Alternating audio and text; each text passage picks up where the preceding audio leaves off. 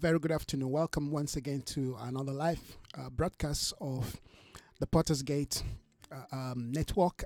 This afternoon, we are going to continue to look into the heart of the Father. We're going to continue to track what the Spirit of God began to stir in my heart yesterday morning, just while I was, preparing to kind of give an introduction to our early morning broadcast. Father began to open my understanding as he began to lead me towards the concept of Samson as a pattern, as a principle, in fact, as a pointer to what he has begun to unveil and want to do in our time. And I found that very interesting. And I, of course, obeyed the Lord to bring the word. And from that period, the Lord has been speaking and expanding his heart and his mind to us. So once again, this afternoon, we're going to continue to look into this concept because I feel it's very crucial for us, all right, to hear and to listen and to respond to what the Spirit of the Lord is doing, so that we are better prepared and we are better aligned to his heart, to his mind, and to his intention. I'm sorry that I'm starting a bit late. All right, we were supposed to start, 10:15. Unfortunately, we had an issue of electricity. The rationale of ESCOM. All right, in South Africa, it's becoming something we need to pray for. We need to believe God for. But thank God, all right, we had two hours break, but we're back. So this afternoon we're going to continue to look into the Word of God by the grace of God. We're going to see how far the Spirit of God. Thank you so much for connecting. I really appreciate it. We're going to see how far the Lord, amen, will speak to us. The several things that we are going to be looking into as principle. I really appreciate it. Thank you so much. Several things we're going to be looking into that I believe will kind of give us a direction, a new start, all right, a reset into where the Spirit of the Lord is leading us to as his church. But before we do that, let's pray. Let's seek the heart of the Father once again. Let's allow the Holy Spirit to prepare our hearts and our mind, or as we commune and communicate and relate with his intention for this brand new day. Father, we honor you once again. We thank you for your voice that is becoming clearer to us. For the past 2 decades, we've suffered all kinds of contradictions and misrepresentation. Once in a while, we've heard you speak to us, and we rejoice in what you have said. And we thank you, God, that even in the midst of the confusions and the issues that we went through as a church, that you have not left us alone, that you have kept that flicker of light to burn. But Father, your word declares that you've brought us into a new day. And we can hear the sound, yes, of the rumblings of this new day. We feel the impact of what your Spirit is calling us into. We're beginning to feel the fire, the heat, yes, as we draw near to that which we have seen afar. As Moses saw, yes, that tree, yes, burning without the leaf consumed. He said, I will now move closer to see this phenomenon. Thank you, Spirit of God, that you're bringing us into a new day. And for those of us that have seen it, that have heard it, oh God, that you have, yes, caught, their attention. Lord, that as we begin to move towards this great realm, towards this great reality of phenomenon, Father, we pray that we will not be distracted, but will continue. For in every generation, you will look for a bunch of few. You call them remnants. In every generation, you have yourself a remnant who will hear, who will respond, and who will obey your voice. I believe, Father, that we are the company of the remnants, and we have come out of the voice of the confusion of our day. We've come out of the voice of contradictions of our time. We're responding, and we want to follow. We want to set the pace. We want to set the standard. Yes, we want to go forth as a pioneer of a new day, of a new order, of a new era in you. Thank you once again that your zeal will perform these things. Your grace will enable us to continue to move and continue to encourage one another as we speak this word to each other on a daily basis. Yes, Father, we thank you. We praise your holy name that you will continue to breathe on us with a new fresh life. Yes, impartation of an awakening. We pray this morning, we were praying this morning, we said we don't want to be like virgins that are asleep. We want to be virgins that are awake. We want to be a people with righteousness that is not just having a posture standing before you, but a righteousness that gives us mobility. So, Father, we thank you that your voice is bringing us into a position of prophetic clarity, and we are beginning to pick, yes, your heart in terms of what your spirit is demanding and requiring of us in this brand new day. Father, we lay aside every frivolous attitude. We lay aside every superfluity of nothingness. We lay aside our guardedness. We lay aside our idea. We lay aside the things that we have acquired and we have unearthed of the past that have become so weighty in our life that we cannot journey. We lay them aside. And we hear your voice and we begin to, yes, shed off this day every weight, every sin that can easily beset us. Father, we want to run this race of newness. We want to come into this new order, this new position where our life becomes indeed, yes, the pace setter, the standard, the voice of a new day. Thank you, Spirit of God, that as you once again open our understanding to track your voice, your intentions, and your mind through the life, oh God, of this great man, Samson. Father, that we will align to what your Spirit is saying, that Samson has become a pattern for us, yes, to learn, yes, Father, to be corrected, to adjust. Father, we thank you that as you speak to us, there are volumes of your word, of your voice coming to us in this brand new day. But one thing we pray for is that we'll have the hearing ears. We'll have the hearing ears, the seeing eyes, oh God. Yes, Father, that you will grant us grace to continue to proceed and advance into that position of obedience. We thank you. We honor you this day. We bless your name, that your zeal, oh God, will perform these things. In Jesus' name, amen. And amen. Praise God. All right. So once again, I want to welcome you. If you're watching me, you're listening to me, want to welcome you. Want to believe the Lord that once again, we will go deeper in the reality of his voice for this afternoon. There are things the Spirit of God is saying, emphasizing, that we will look into, and we believe that as we look into them, they will open the portal to us once again to press further into the heart of the Father. All right, in order for us to receive all that is needed, all that is required of us, amen, in this brand new day of prophetic activation. We believe, God, that as we have said it, that this is a time, this is a decade of a restart, of a reset. Let's open our heart and let's allow the Lord, amen, to speak to us. Excuse me. Let's allow the Lord to speak to us from a new pedestal, from a new level. It takes a people that are really questioning, longing for heaven, all right, to do something new. I was just thinking about this scripture, while I was waiting for the electricity to come back. When the Lord came to Gideon and call him, as a vessel that he was going to use to start, the deliverance of the people, from the hand of the Midianites. I mean, one of the things that, Gideon was saying is, he says, where are these things that our father told us about?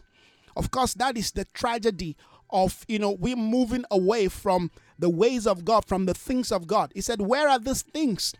All right. If you're calling me this mighty man of valor, he said, well, I don't see myself in the light of what you are identifying me with. Where are these things that our Father told us about? Where are the miracles? Where are the presence of God? Where are the authority that, God manifests among his people? Where are these things? But Gideon did not understand, all right, that God was going to use him to restart, to kickstart, amen, a new day. And this is the thing that we want to track in our time, that we are, amen, a set of a generation, a remnant of a people that God wants to use, amen, to rebut something that have been withheld, that has been stopped, all right, that has stopped functioning for the past 40 years. And that's what we saw in the scripture as we begin to look at Samson yesterday. The Bible says the children of Israel, all right, they rebelled against God, they sinned against God, and therefore the Lord plunged them into a period of captivity, all right, for 40 years, through in the hand of the Philistine. And one of the things that I hope and I'm praying that we will begin to understand is the severity of where we're coming from, the severity of the things that have been done in the church on behalf of the church, all right, that is negative, is the severity of the impact of misrepresentation. All right, let's not come to a point or accept, all right, the where we are as if it's the norm. All right, it's not. There's nothing normal about the present reality and the condition of the church. Okay, we want to be able to see the things that, amen, the scripture has written. We want to be able to begin to see the things that the Lord have said in His word regarding, hallelujah, His church, regarding His ecclesia. And if we want to see that, then we should be ready to begin to address and tackle, hallelujah, what will make for the return, amen, of the presence of God, of the ark of God, amen, of the order of God back to the church. And I believe this is the thing that the Lord, amen, is really stirring my heart to us, okay? My prophetic edge, my prophetic calling is to see, amen, that there is an alignment with God's divine order in the earth, is to see that, amen, we build in accordance to divine structure, divine order, divine pattern. That is my own passion. That is my own desire. And that's where I have had many issues with a lot of people, all right? Because people, when it comes to the issue of order, structure, amen, divine, construction, living life in accordance to divine pattern, it's a difficult thing, particularly when you see every other person doing the same. It becomes challenging for us, amen, to stand out, like you find your Noah, like you'll find, amen, your Enoch. These are people who walked with God, amen, alone. Now, that is something that, we have to look into and we have to bring back, amen, to the church, where we have that voice of one, if you will, all right, crying in the wilderness, preparing the way of the Lord, making the path of God straight, amen. The day where we follow, the multitude, the day where we allow the voice of majority to define, the day where we wait for, what people approve, okay, for us to be able to do and follow the standard of God is over. Have you noticed that whenever God wants to open a generation, God always looks for one? And whenever God wants to shut or close down, amen, a generation or move, God always looks for one. So we find this concept, amen, of the order of one, amen, that the Spirit of God is stirring again. And imagine if God would begin to find oneness within each of our life, amen. If He finds a dimension of oneness in me, and He can find that dimension of oneness in you. And for us to come to that concept of oneness, amen, there has to be a quest within our hearts that is longing, that is searching, that is questioning beyond the general state, beyond the general belief, beyond the general ideology, beyond the general, preference of society, amen. What people today have come to accept and believe, amen, as the norm in the church, in fact, is the abnormal. All right, and until there is that passion in us, I tell you that we're gonna continually face, amen, an issue of war within the structure.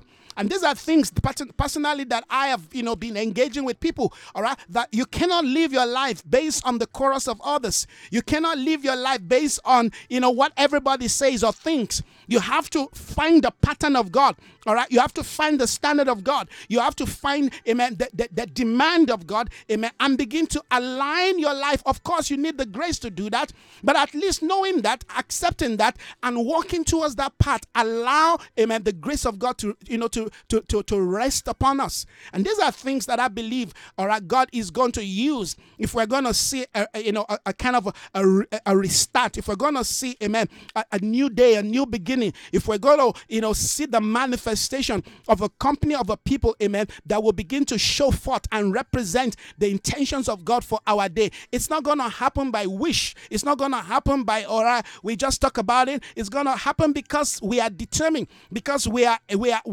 ready, because we have heard, we have seen God. Hallelujah. We've come to a point, we've come to a day, amen, where we want to see change, lasting change, amen, kingdom, lifestyle change in the life of people, and of course within our society. If there's gonna be a move of God in this last day that will bring the nation to their knees, a company of people must emerge. A company of people must emerge who have not, bet the bait, who have not bowed the knees, who have not yielded themselves and surrendered themselves, amen, to the lies of the enemy. And these are things that the Spirit of God, amen, is bringing to the fore. And that's why we are looking at the concept of Samson.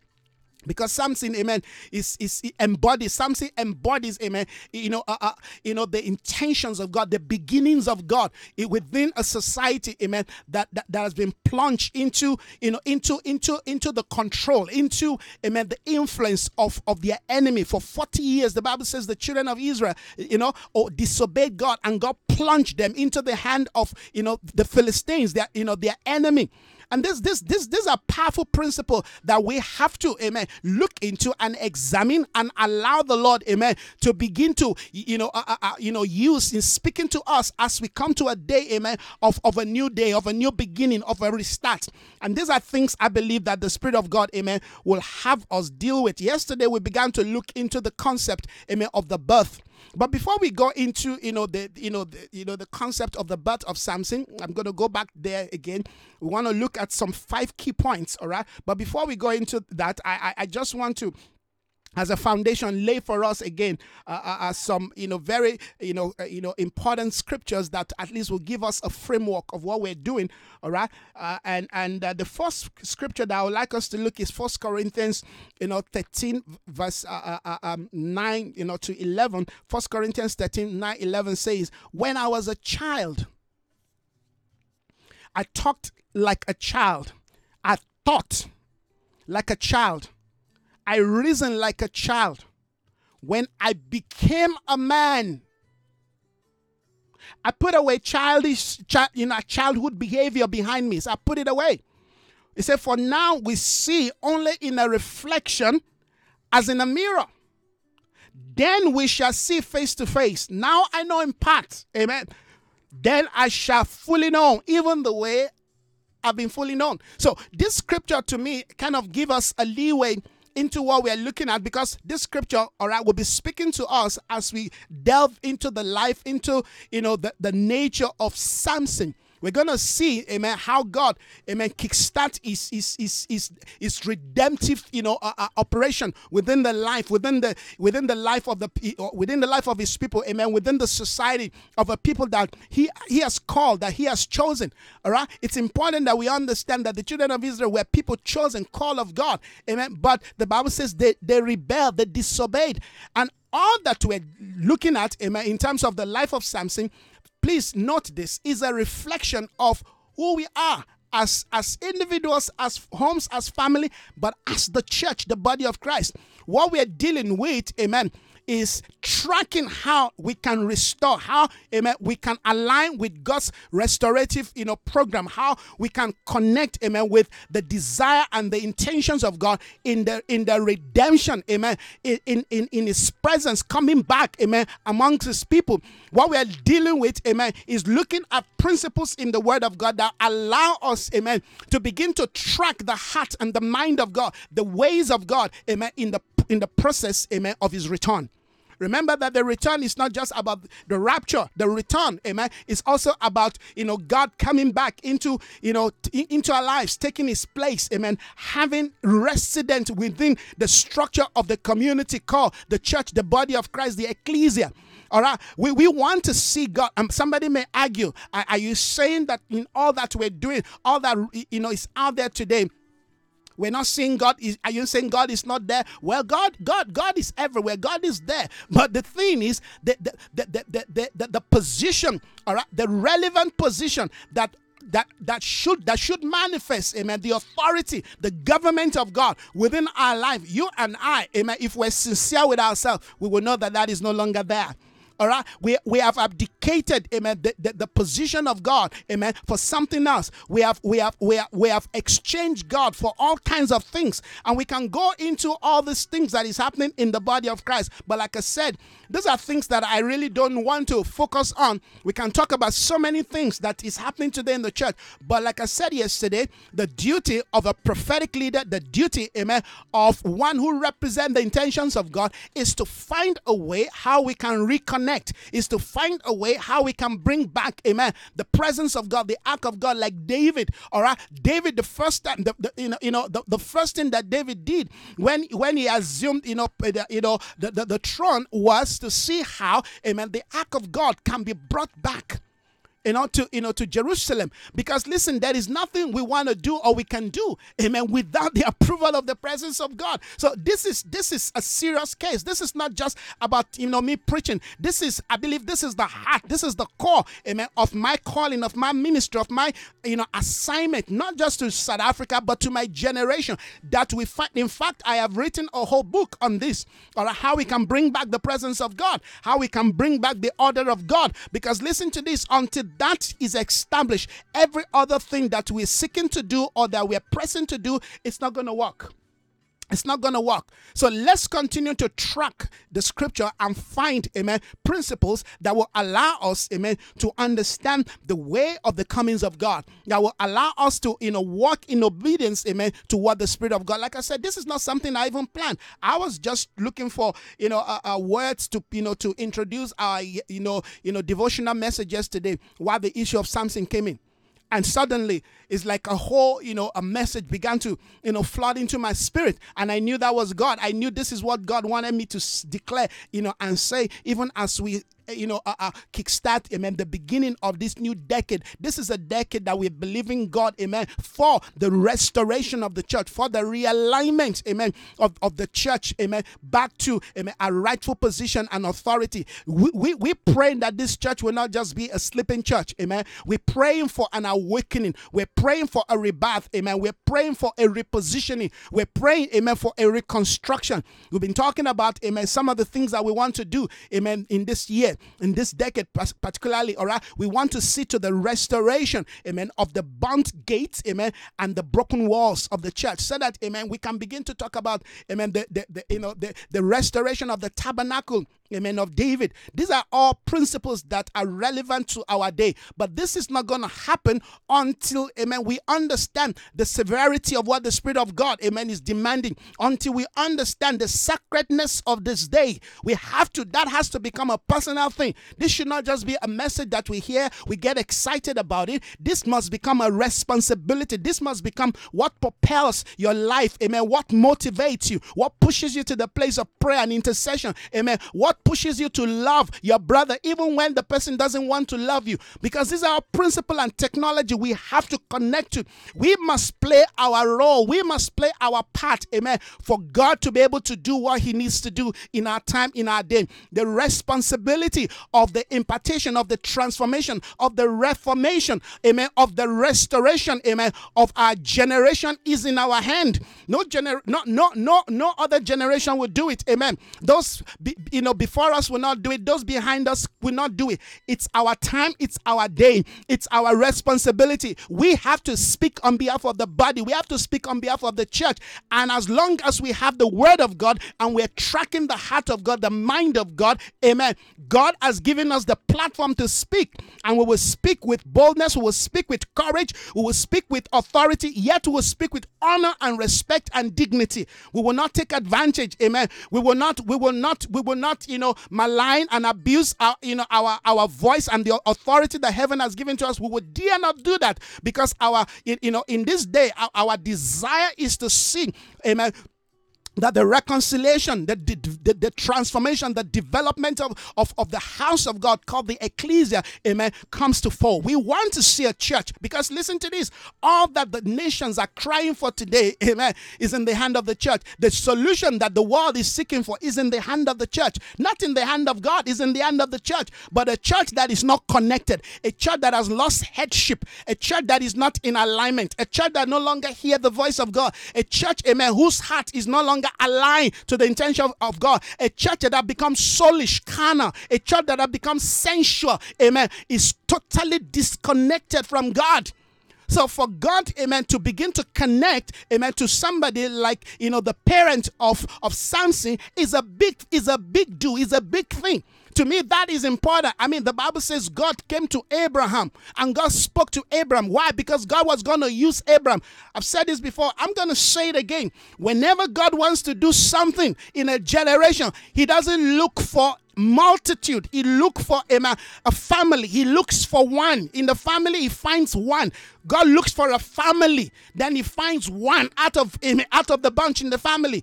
That's the principle of God. That's the pattern of God. So my point is, amen, maybe you are the one that God, amen, has set apart. Amen. Maybe you are the one who have caught the attention of God. God said, go to the house of Jesse. There's a family called Jesse. Amen. In the entire land. This is God moving. When God wants to move, God doesn't start in a palace. When God wants to move, God doesn't start with politicians. When God wants to move, God doesn't start with the financial gurus. God doesn't start with stock exchange. When God wants to move, amen, God is not in the business of, amen, who are the ones who are well dressed. He said, if you're looking for, amen, a true prophet, amen, you don't go to the palace. Come on. He said, if you're looking for one who will represent me, that is represent me, he said, you don't find them in the palace. If you want to find them, you go to the backside of the wilderness.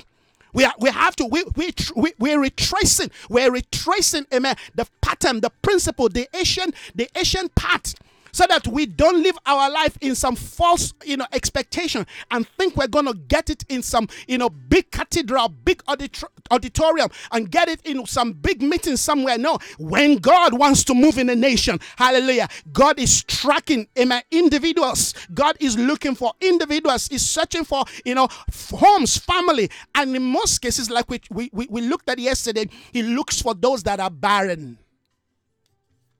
God is dangerous in his ways. If we don't understand the ways of God, we will miss him. Even in the midst of the prophetic, we can miss the voice of God. We can miss the ways of God. Amen. I mean, Samuel, a powerful prophet, heard from God, go to the house of Jesse with the horn. He went, hallelujah, to the house of Jesse, only for him, amen, to look at, this hefty looking, well educated, well developed guy. This must be the one. And God says, no. I mean, these were people that, the prophet looked at and said, this must be the person. God rejected, amen, all that, was presented. And, Samuel had to ask, Mr. Jesse, are these all your children? Because God sent me here and he has rejected all this one. Are these all your children? Mr. Jesse said, no, there's one. He said he's at the backside. Because you see, Mr. Jesse must have thought, no, if the prophet is looking for, my sons, David is not qualified. He's just a boy. He's just a boy. He's just a shepherd boy. He knows nothing about war. He knows nothing about, about serving, in the palace. He knows nothing about presentation. He's just a shepherd boy. He's just a shepherd boy that loves to sing. That's all. And I'm just trying to bring you, to understand, amen, the ways of God and the movement of God. You see, in my family, I was the least person, amen, to be called to be used of God.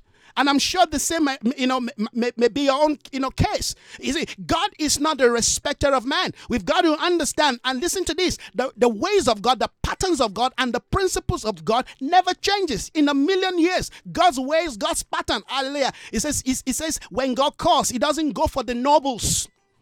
When God calls, God doesn't choose. Amen. It's not like those that are nobles, those in the palace, amen, offend God. It's just the principle of God that even in royalty must be birthed in a manger. The king was born in a manger. God himself was born in a manger. And that has become a pattern of character.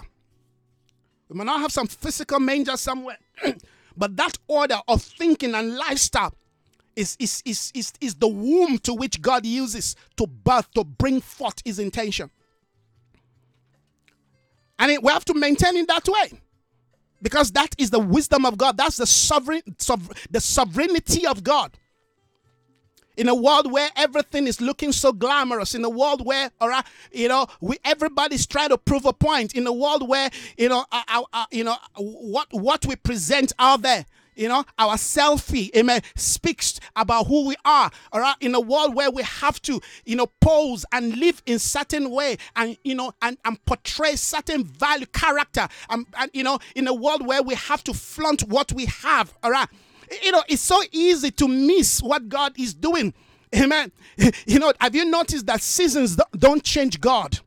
Seasons don't change God. And if we're tracking with God, seasons should not change us in terms of being negative. Seasons should allow us to press more into, amen, the values and the demand of God. Because in every generation, the Lord will be looking for those, amen, whom will do his bidding. So let's look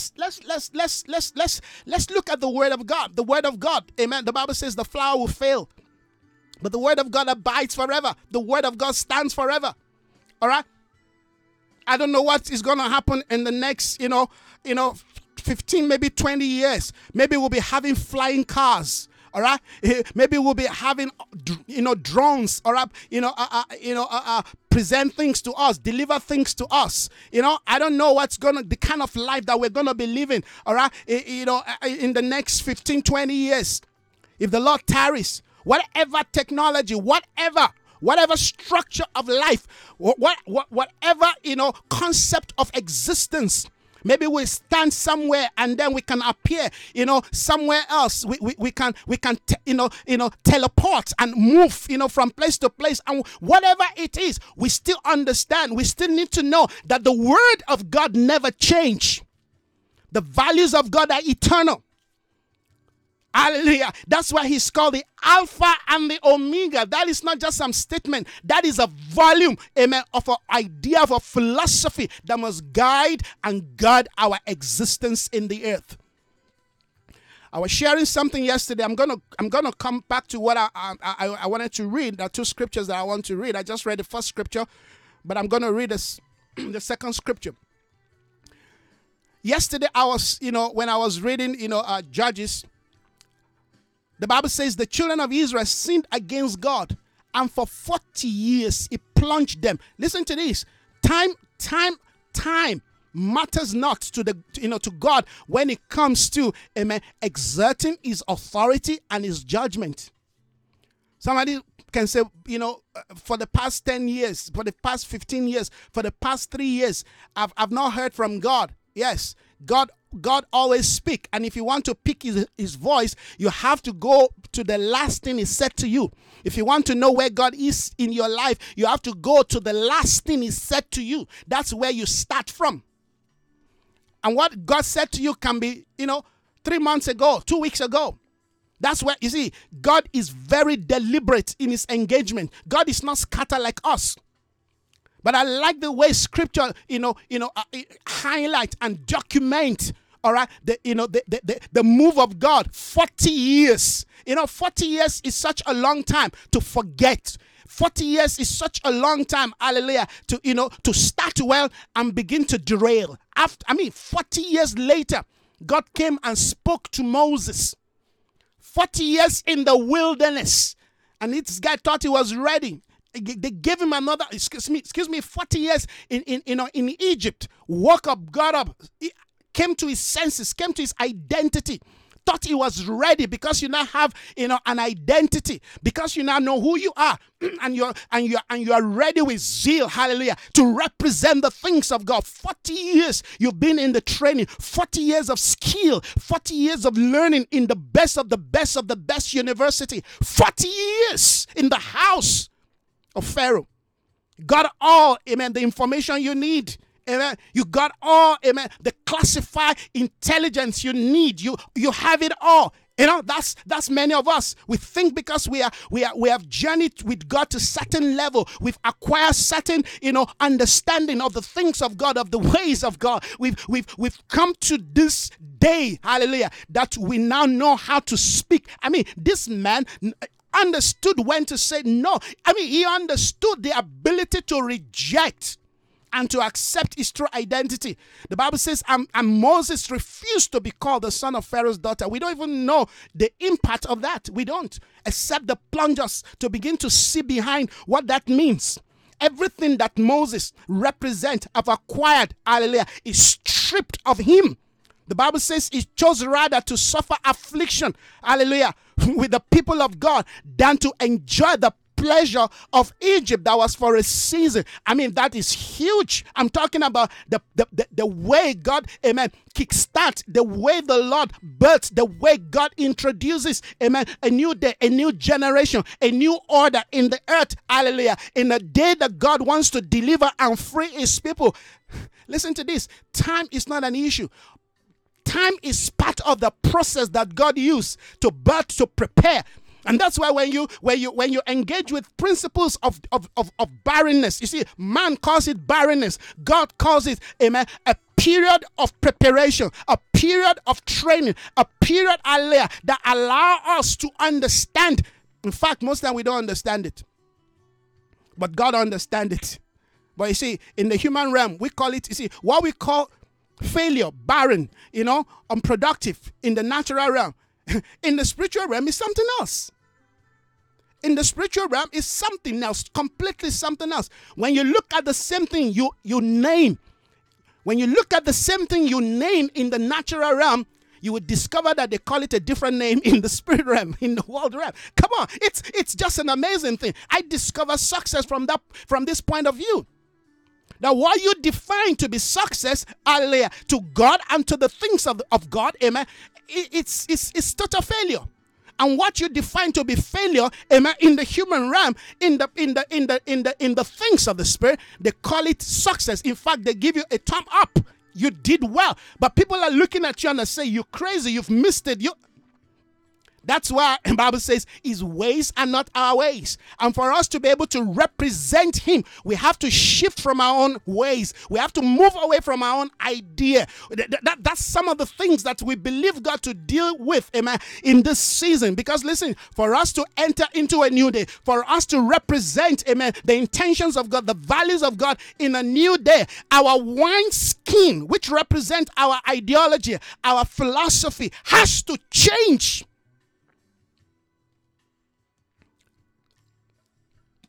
After 6 days, there was a wedding in Cana of Galilee.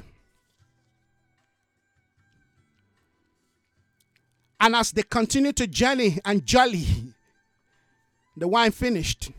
Alas, the wine that we've been drinking in the church, in the body, amen, is run dry, is finished. Heaven is kickstarting a new process, a new order, amen, that is designed after, patterned after, amen, the priesthood of Melchizedek must emerge. And we've got to understand what the Spirit of the Lord is saying. So that we don't get to, start conjoining things, when things are no longer working for us the way we expect. And I sense in my spirit, the Lord is beginning to shut down the system that we have used to replace, amen, the ways of God. The system that we have borrowed. Hallelujah. They say, alas, Master, the axe was borrowed. We have borrowed axe to build the house of God. We borrowed axe to try to do things of God, to try to carry out, amen, the things of God. We borrow all kinds of ideologies, systems. We've import all kinds of, wisdom that is of this world, that is sensual, that is carnal. We've done powerful built things.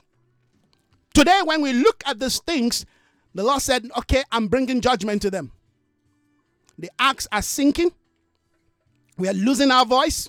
We're losing direction. We're losing influence. We're losing authority.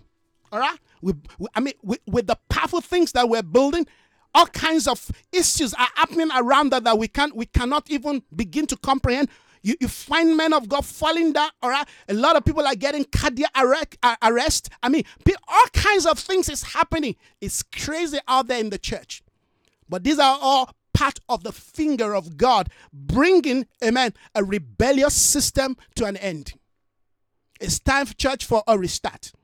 But like I said, there's something I wanted to say before my thoughts shifted. All right, let's go to this scripture. I've read the scripture, but let me read it again.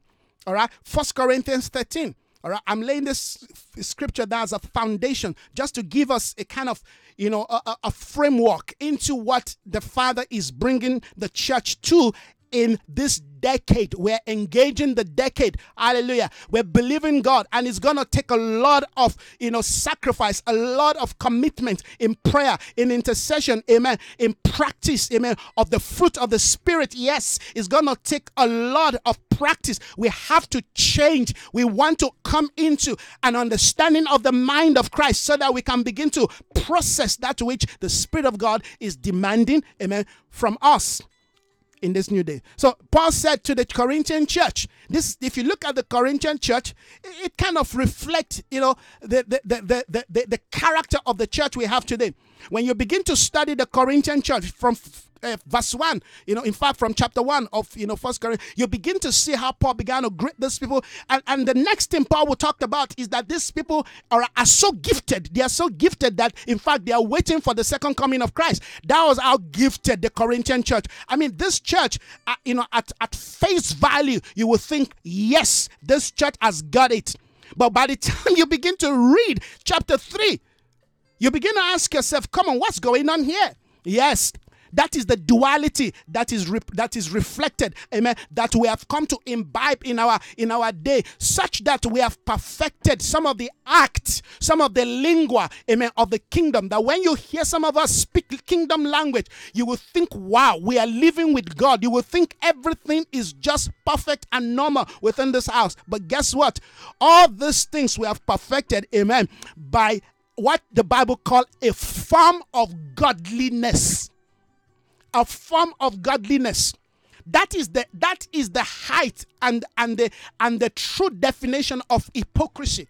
That we have perfected what is called a form of godliness, but we deny the power thereof. Now listen, that word power does not mean the ability to cast out devil. That word power does not mean the ability to raise the dead or open the blind eyes. That word power means the ability to bring our life, to bring our entire order of existence under the administration, amen, of the Spirit of God. That is power. Power is when our life come under, amen, the total influence, the total authority. When your life, everything that represents you, come in alignment, amen, to the will of God. That's power. Authority is expressed in total submission.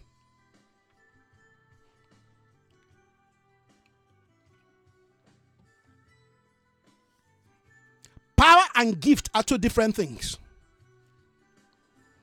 The gift and the callings of God are without repentance. Yes, that's why we are where we are today.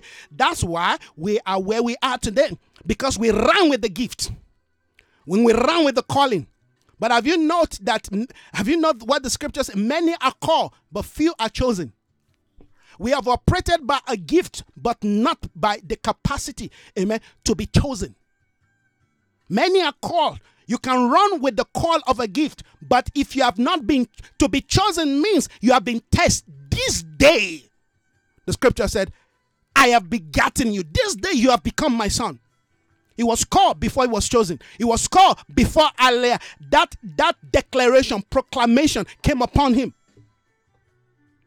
You see, what am I doing? I'm trying to help us to understand the condition and the state of the church. It's my job. That's what God has called me to do.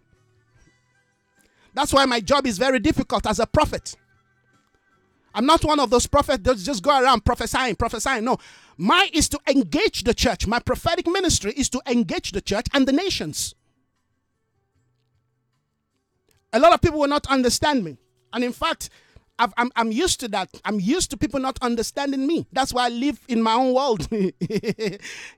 I live in the world where I just play with the birds. And I watch the mountains, and I go on a walk. I live in a world that is isolated.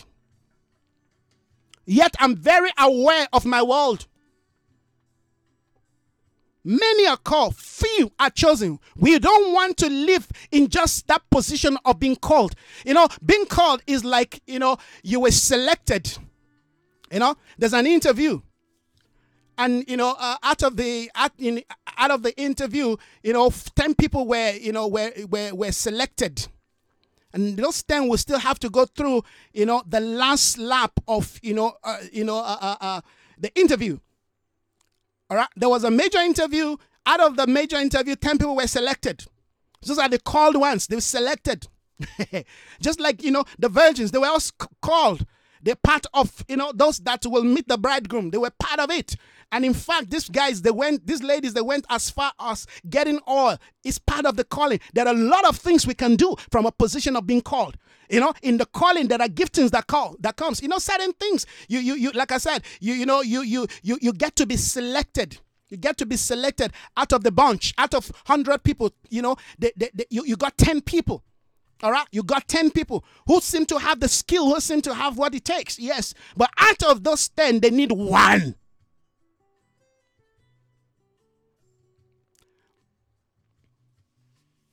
Now you're part of the 10.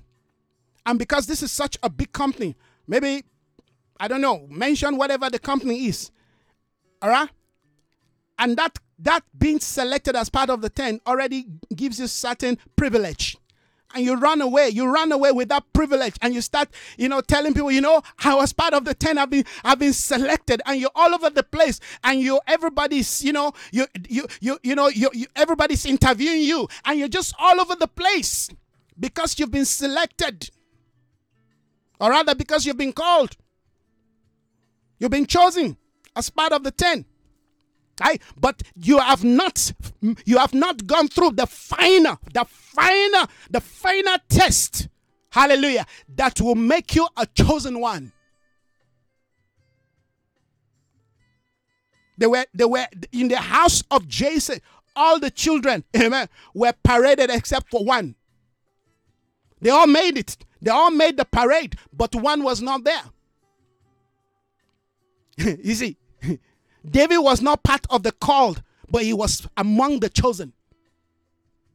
Are you getting this? I'm just trying to paint the picture of of where we are in the church.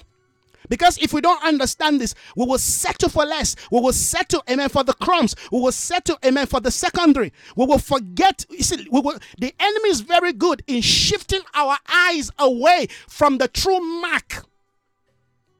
The enemy is very good in shifting our eyes, in giving us an alternative, to the real. He will give us a fake for the real, and we will embrace it, particularly, like I said yesterday.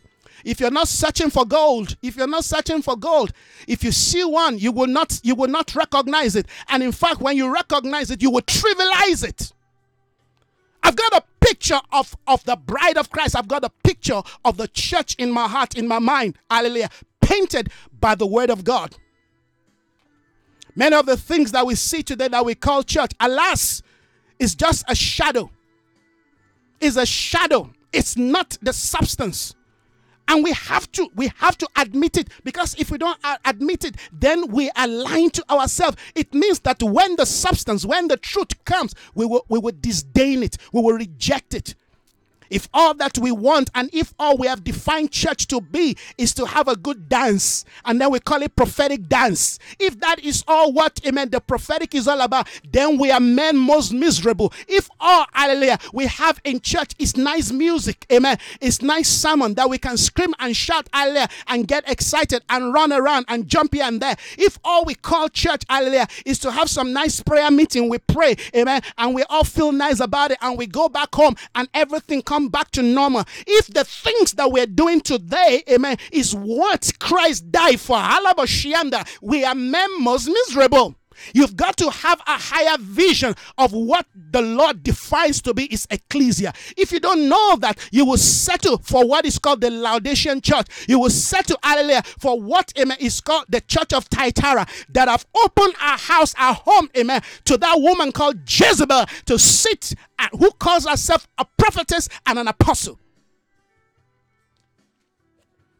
I'm sorry if I'm sounding a bit hard this afternoon. It is the zeal of my Father's house that is consuming me. Destiny, life depends on how we see things. Our generation, amen, depends on our perception. If we have a corrupt, perverted perception, that is what we will view and value the things of God, amen, with. So we have to have what I call a higher vision. We have to have a higher vision. We must, remember last year we talked about, amen, come up higher. God called us to a place where we begin to see things from a different pedestal. Amen. And the Lord used, amen, the life. Have you noticed how God is using the life of individuals as we track God? Jacob was a vision, was a voice, amen, to us in 2019. Jacob was a voice to us. Today in 2020, Samson is becoming a voice to us. Are you noticing how God is speaking to us? And we have to track God. Amen. Abraham is going to be, amen, another voice to us in this brand new day.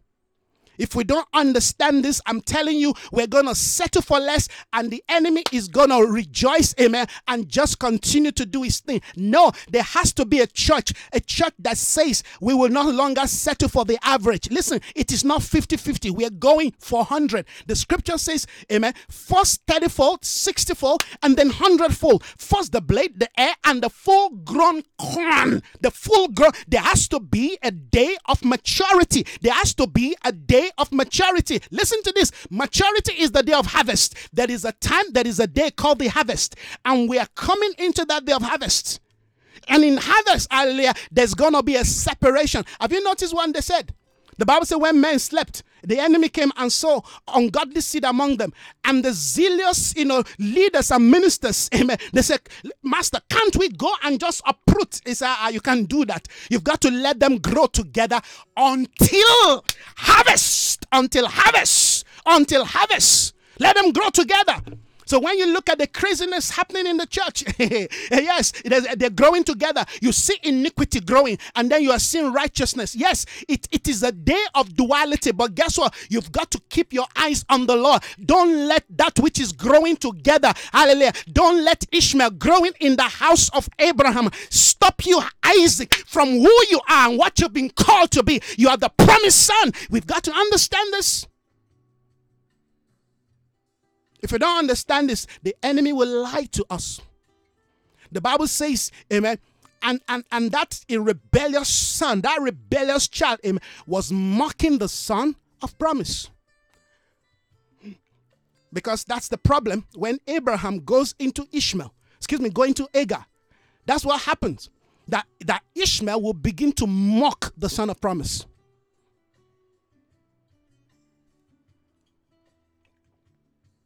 When we lack the capacity, the ability to wait. Waiting is some of the things we've got to track in our day. It's called the fruit of the Spirit. Long suffering, the ability to wait. Listen to this. Don't be in a hurry to be shown. Don't be in a hurry to manifest. Don't be in, you see, it is the spirit of the age. It is the spirit, amen, of capitalism. It is that spirit of buying and selling. That if you are not showing something, if you are not presenting something, if you are not, reflecting something, amen, if you are not saying something, if you are not, displaying something, then you are not known, then you are not, recognized, then you are not appreciated. That is a lie. That is, hallelujah, a lifestyle from the tree of the knowledge of good and evil. That's why a lot of our men today, a lot of our men of God, they have pierced their heart, amen, with sorrow, with hot iron. Some of them, come on, they have totally deadened their conscience because they want to make it by force. Listen, God did not call us to make it. He called us to represent him. Amen. In the things of God. We are not called to be in competition. We are not called, amen, to impress. I'm not here to impress nobody. We're here to represent. That's why the world system don't respect the church again. You know why? Because we're in competition with them. You see, our God is not poor. God is not calling you to prove to the world system that he's not poor. The world already know that God is not poor. Can't they see what he creates? And if they can't see it, listen, a time will come, they will know. Look at what is happening in Australia. Oh, you said, but what are you talking about? But that's the finger of God. Oh, is that the devil? No, but that is God speaking to us. And his mercy endures forever. We cannot understand it. We can't comprehend it. But here is a nation that has been burning for the past 3 months. Heaven is speaking to us. I don't know. We don't want to hear a message like that. But God is speaking to us. That is the voice of God speaking clearly to us. The race is not for the swift. The battle is not for the strong. Imagine, all right, you living in Australia. And you're trying to buy a house and you're trying to do something. And God says, I don't want you to buy a house there. And you don't understand why the Lord is saying, don't buy a house. And you don't understand why God is saying, don't build a house there. You don't understand why God is saying, no, don't move your family here. I want you to move your family somewhere else. You see, he's seen the future. Have you noticed? Have you seen how crazy that fire is? Yeah, here's this house burning, that one burning, but the one in the middle is untouched. No. But you said, but no, what are you talking about? I'm talking about the voice of God, that even nature is speaking to us about the nature of the days we live in. That these are things that we will not be able to comprehend with our mind. That you try to process this thing, that you try to understand this thing, you are going to, your brain is going to blow off. Your brain is going to blow off. We've got to be able to see God, amen, in these things that may look so natural. We call it natural disaster. All right, somebody say, yes, but well, these things are caused by, by climate change. I'm not disputing that. But even in the climate change, God is speaking to us because God gave us the earth. Hallelujah. The earth itself is rebelling against humanity, against man, because man has destroyed the earth. All right, we have ripped the earth. Look at what is happening in the Amazon. The people they're literally burning the Amazon just to create space for them to do what they need to do. Don't you understand that the earth is given to us? Creation is waiting for us to show forth, to deliver them from the bondage. So we have to have a voice, and we have to have the sight to see, to understand that earth is our administration. We are called to administer the earth. We are called, hallelujah, to bring forth a new order. We have to pray. We have to seek the face of God. We have to go beyond our own little idea, about God moving, about God, intervening. We have to have a bigger vision. We have to have, amen, a wider scope. Our perspective of the things of God must be broadened so that we are not limited, amen, by circumstance. We don't preach the gospel of circumstance. If we preach the gospel of circumstance, the book of Job will not be in the Bible. The book of Job will not be in the Bible. What a day we live in, friends. What are we talking about? We're trying to track the voice of God, the ways of God, the demand of God for our day. And I perceive that God, amen, is saying we need to go back to Job. That Job has become a pattern for us. You know what? So that we don't repeat. We don't repeat the book of Samson, so that we don't repeat what Samson, the mistakes of Samson. No, that's the reason I believe God is speaking to us, so that we don't repeat the mistake of Samson. We don't repeat it. But before we get to this point, we've got to allow the Spirit of God to just lead us, to guide us. Oh, I pray that God will infuse your heart with passion, that God will infuse you with zeal. that you will be zealous for the house of God.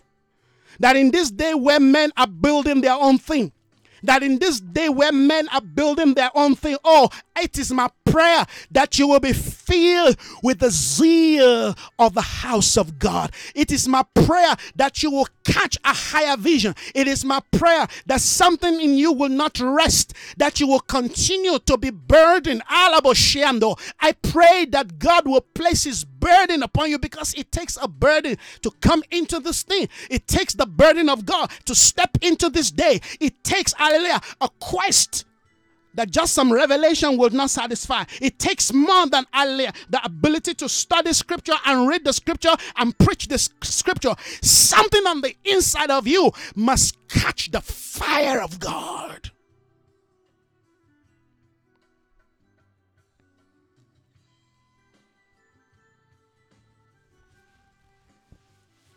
Oh Lord, take us there. Something in you. You must be zealous for your Father's house. That's the heart of this message.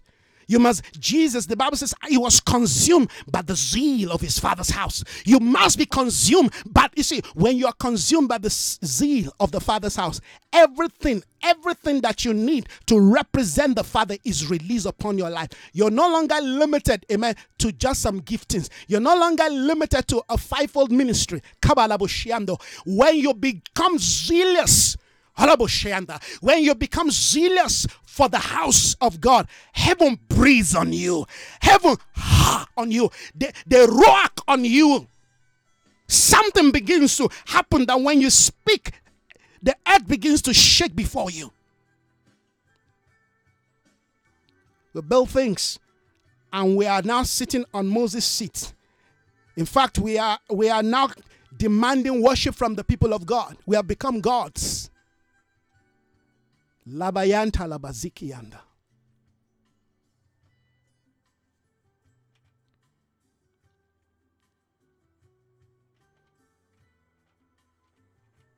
Devil is a liar.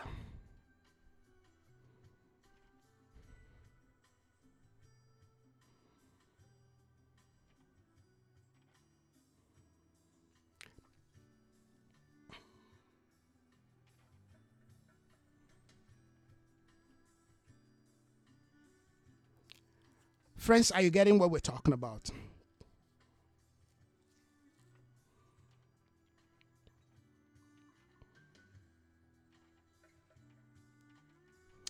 Let's look at the scripture.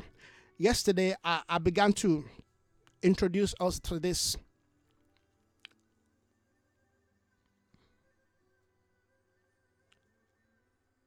principle of Samson.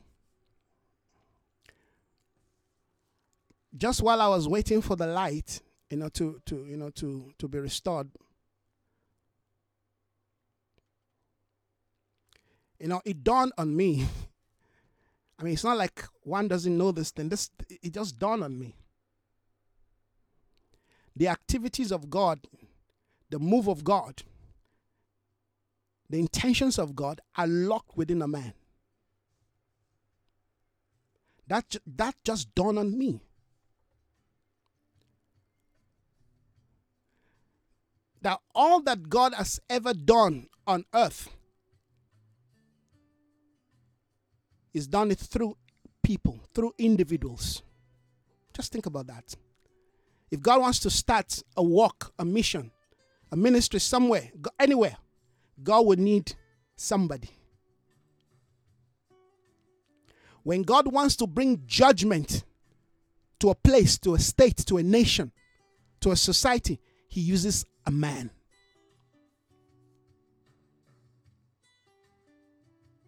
No wonder the scripture says, what is man that you're mindful of him, the Son of Man, that you visit him? I want us to pause as we journey towards the life of Samson. Because, it dawned on me, we're talking about Samson. Samson is a man. Samson, is a man, like I said yesterday. It began by being a child that was born. He grew, he became a man.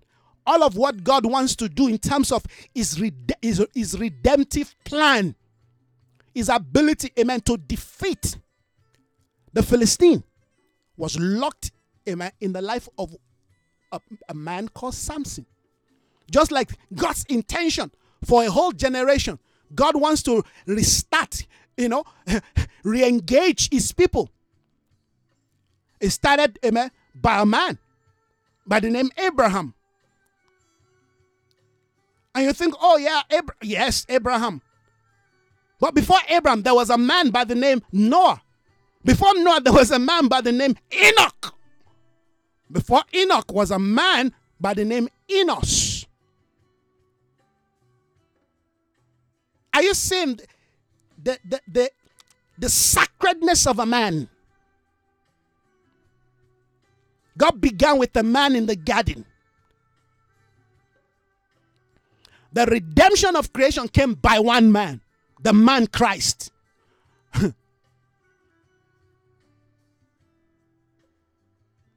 Today we have an entire book that speaks to us, amen, of the comings of God, of the move of God, amen, of the finishing, things of God in the earth by the name John. God just took one man, download everything into him. Now, I just want you to see how special you are. I want you to see how important you are and how important. You see, this changes our life. You see, when we come into this understanding, we stop running around. We stop looking for men's approval. No, we begin to journey to discover who we are. You're no longer trying to impress people. You're journeying to discover who this man is. What is man? That's a question they ask. What is man that you are mindful of him? The Son of Man that you visit him. What is man? What is this thing hidden in man that God said, let us make man in our own image and in our own likeness?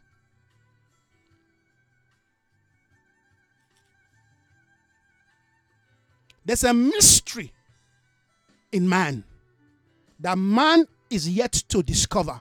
It seems the devil knows a bit about that man. That's why he wants to finish him. He said, if I can finish this man, I can put an end to the work of God on earth. Stop running around. Stop letting other people define you and confuse you. Don't you understand? Those who define you can confuse you.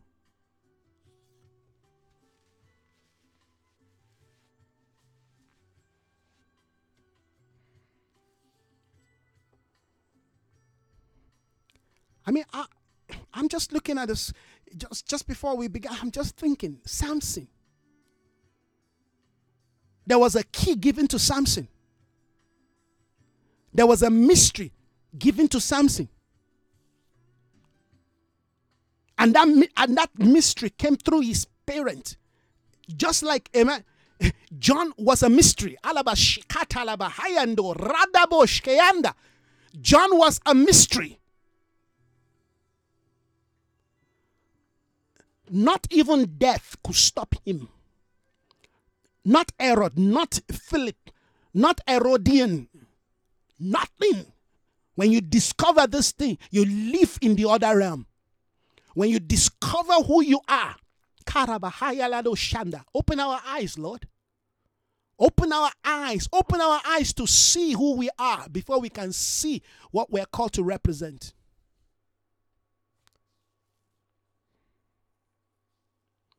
Hallelujah.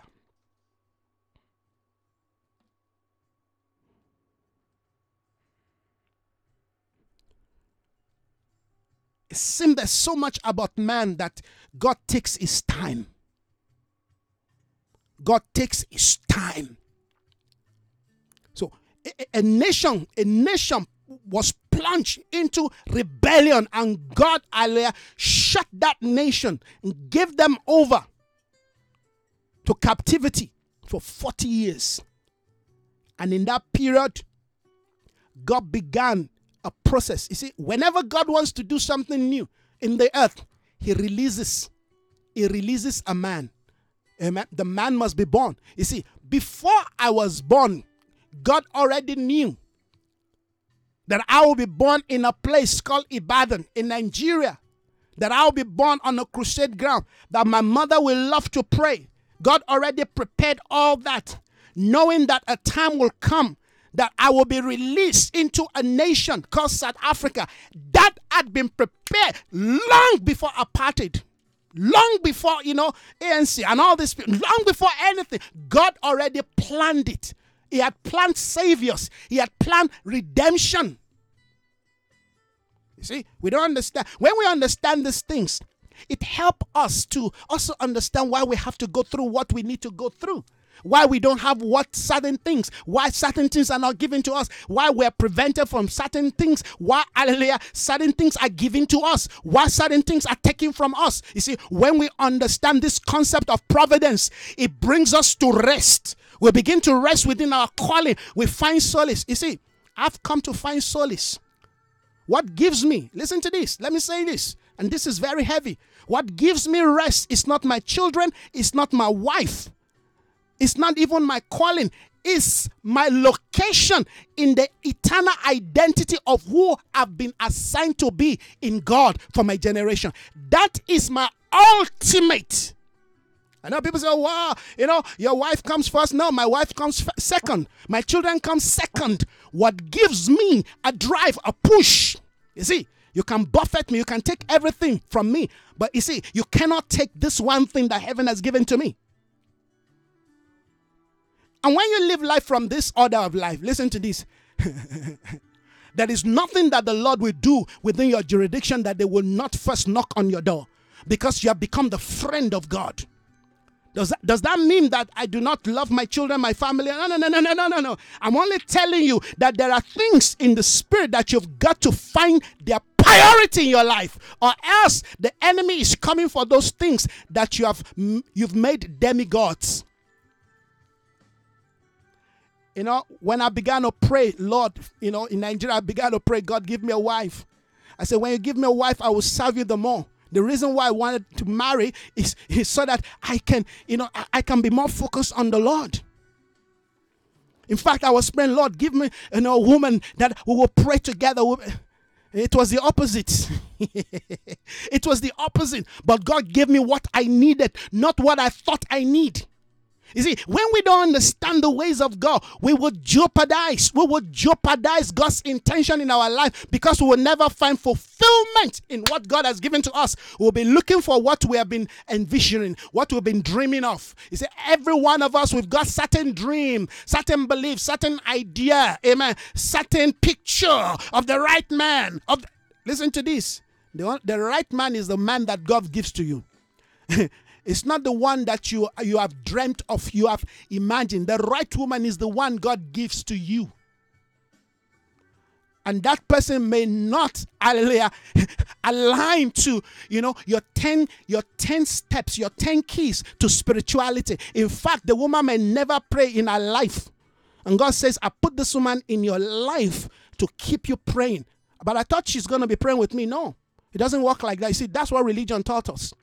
That you need a man in your life who will lift you up. If God doesn't lift you up, you'll find yourself on the floor. I love that. Are you getting the point?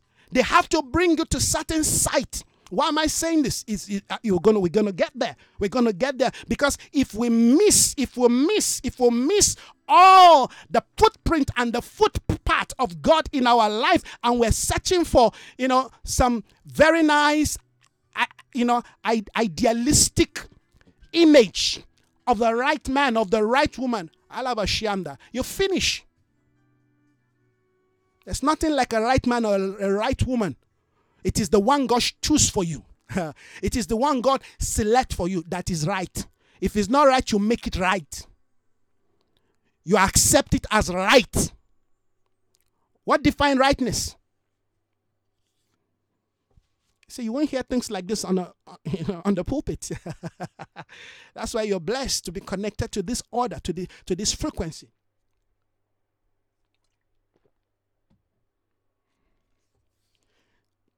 And the prophet, they said, go marry a prostitute. Was that right or evil?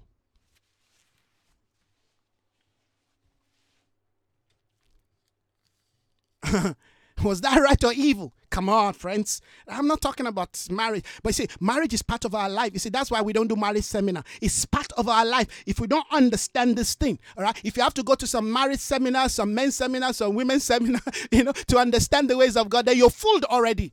Because marriage is part of the curriculum. It's the foundation that birthed our movement on earth in divine representation. Marriage is the portal, is the womb to which God releases his intention. As I said, listen to this. Marriage was never designed for fallen people. Till Jesus comes, people will still be trying to understand that statement. Marriage was never designed for fallen people. So if you think you're going to get married to stop, looking around, you lie. You lie.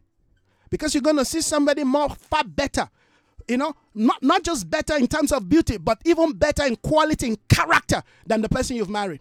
So are you going to start, eyeing that person and say, this woman can pray. This woman can pray more than my wife. Oh, this woman can, this woman knows how to treat me more than. If that is what defines your understanding about marriage, I tell you, you're going to pierce your heart with sorrow. Because it will be an expectation you will never get. Lord, God must want somebody to hear this afternoon. God must want somebody to listen to what we're talking about. You see, it is the Lord that gives us our portion. God has become our portion. Whatever he gives to us, we embrace it. We may not understand it initially, but listen to this. As you walk with God, as you journey with him in obedience, you embrace it. Though he slay me, I will not deny him. There are relationships that will be slaying you. And they will say, take it, keep it. He said, because of the much revelation that is given to you.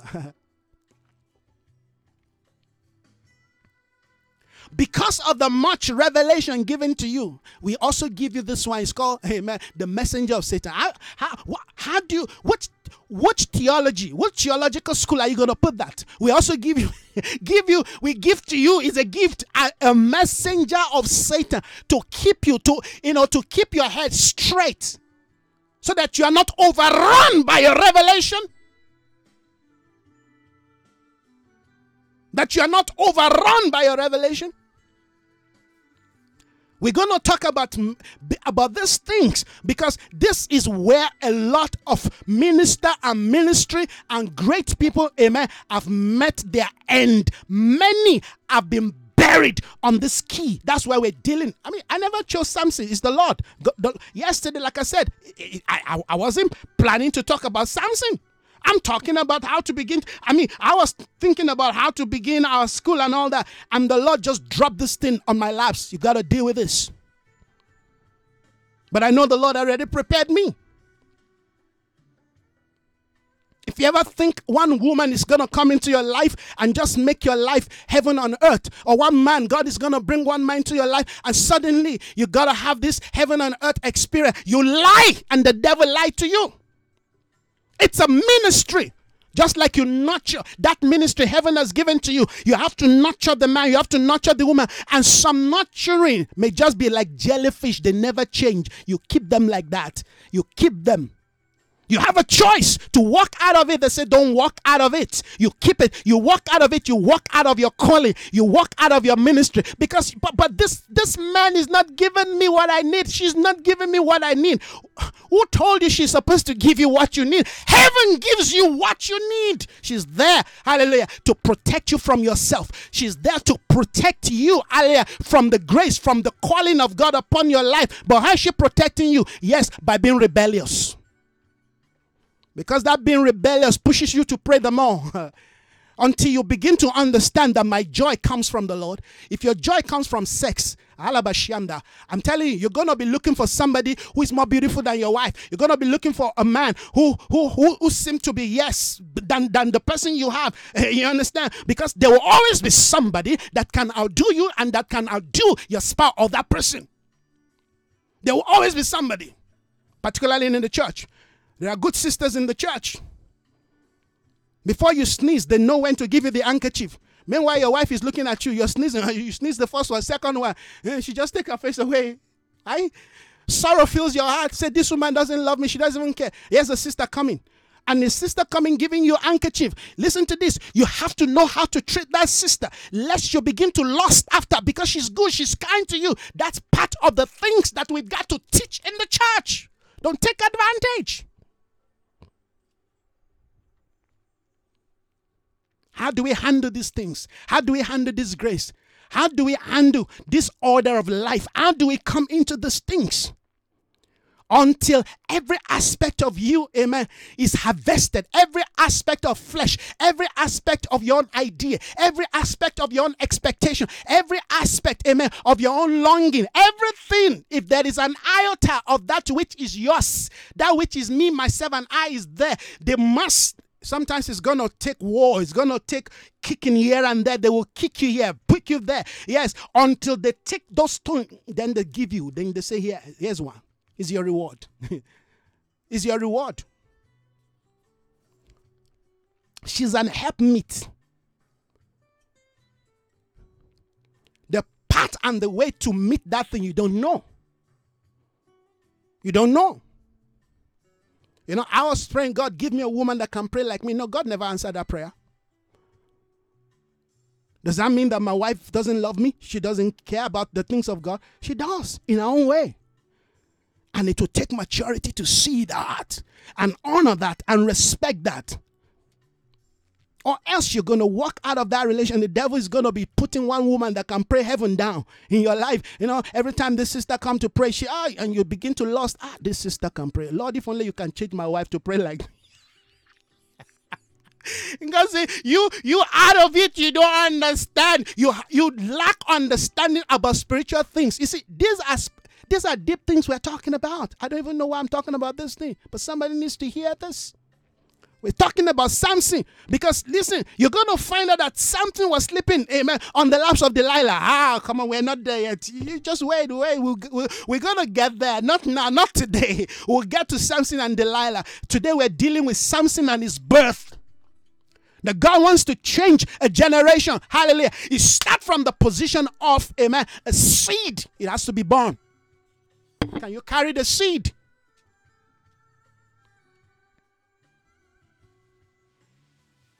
Oh, la baba ya, la baba shali. La baba kayanta la basiki yanda rabasiko yanda.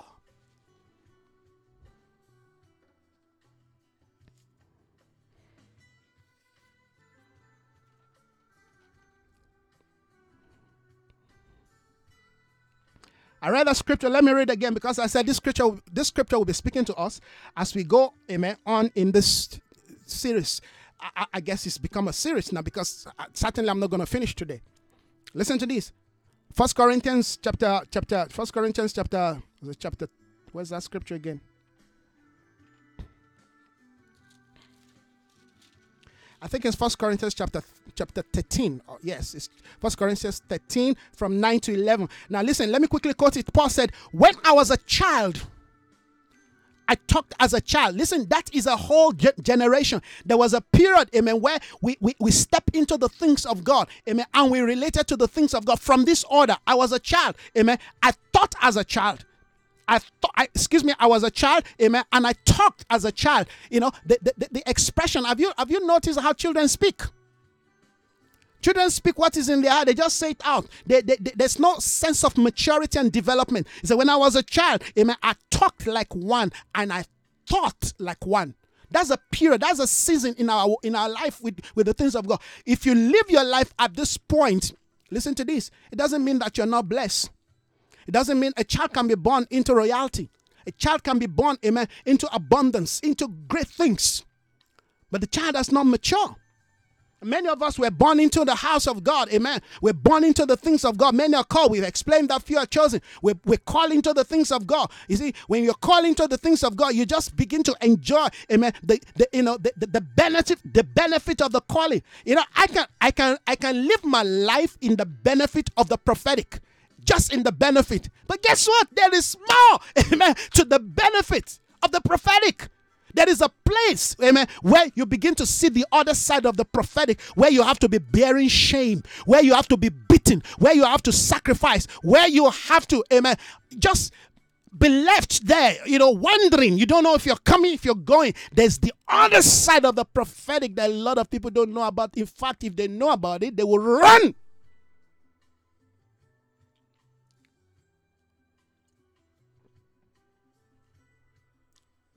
There are things you don't expose to children because they'll be afraid. So Paul is speaking to the Corinthian church here, using this analogy to explain to them mature things. When I was a child, I talked as a child. I thought as a child. So there's the speaking, there's the reasoning. I thought as a child. I reasoned like a child. When I became a man, it says I put away. This is the point we want to step into. A point a day where we begin to put away, push aside childish thought, childish talk, childish reasoning. It said when I became, amen, a man, I put away childish ways, childish things. I put away childish things behind me. It said, for now I see only a reflection, a fraction, only a reflection, as in a mirror. Why did he say that? He said a mirror cannot give you, amen, a 360-degree picture of who you are. A mirror, amen, the best a mirror can give you to you, amen, is two-dimensional. I put the ways of childhood behind me. For now I know, and I see only as a reflection in a mirror. He said, then there's an order, there's something coming called then. I shall see face to face. Now, yesterday I introduced something to us as we deal with, now let me quickly deal with this.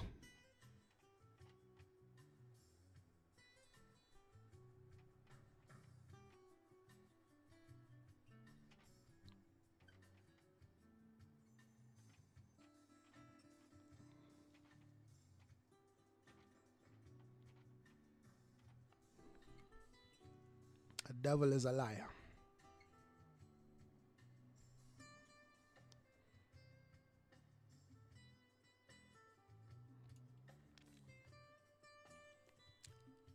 There are 5 categories that we're going to look at as we deal with this teaching.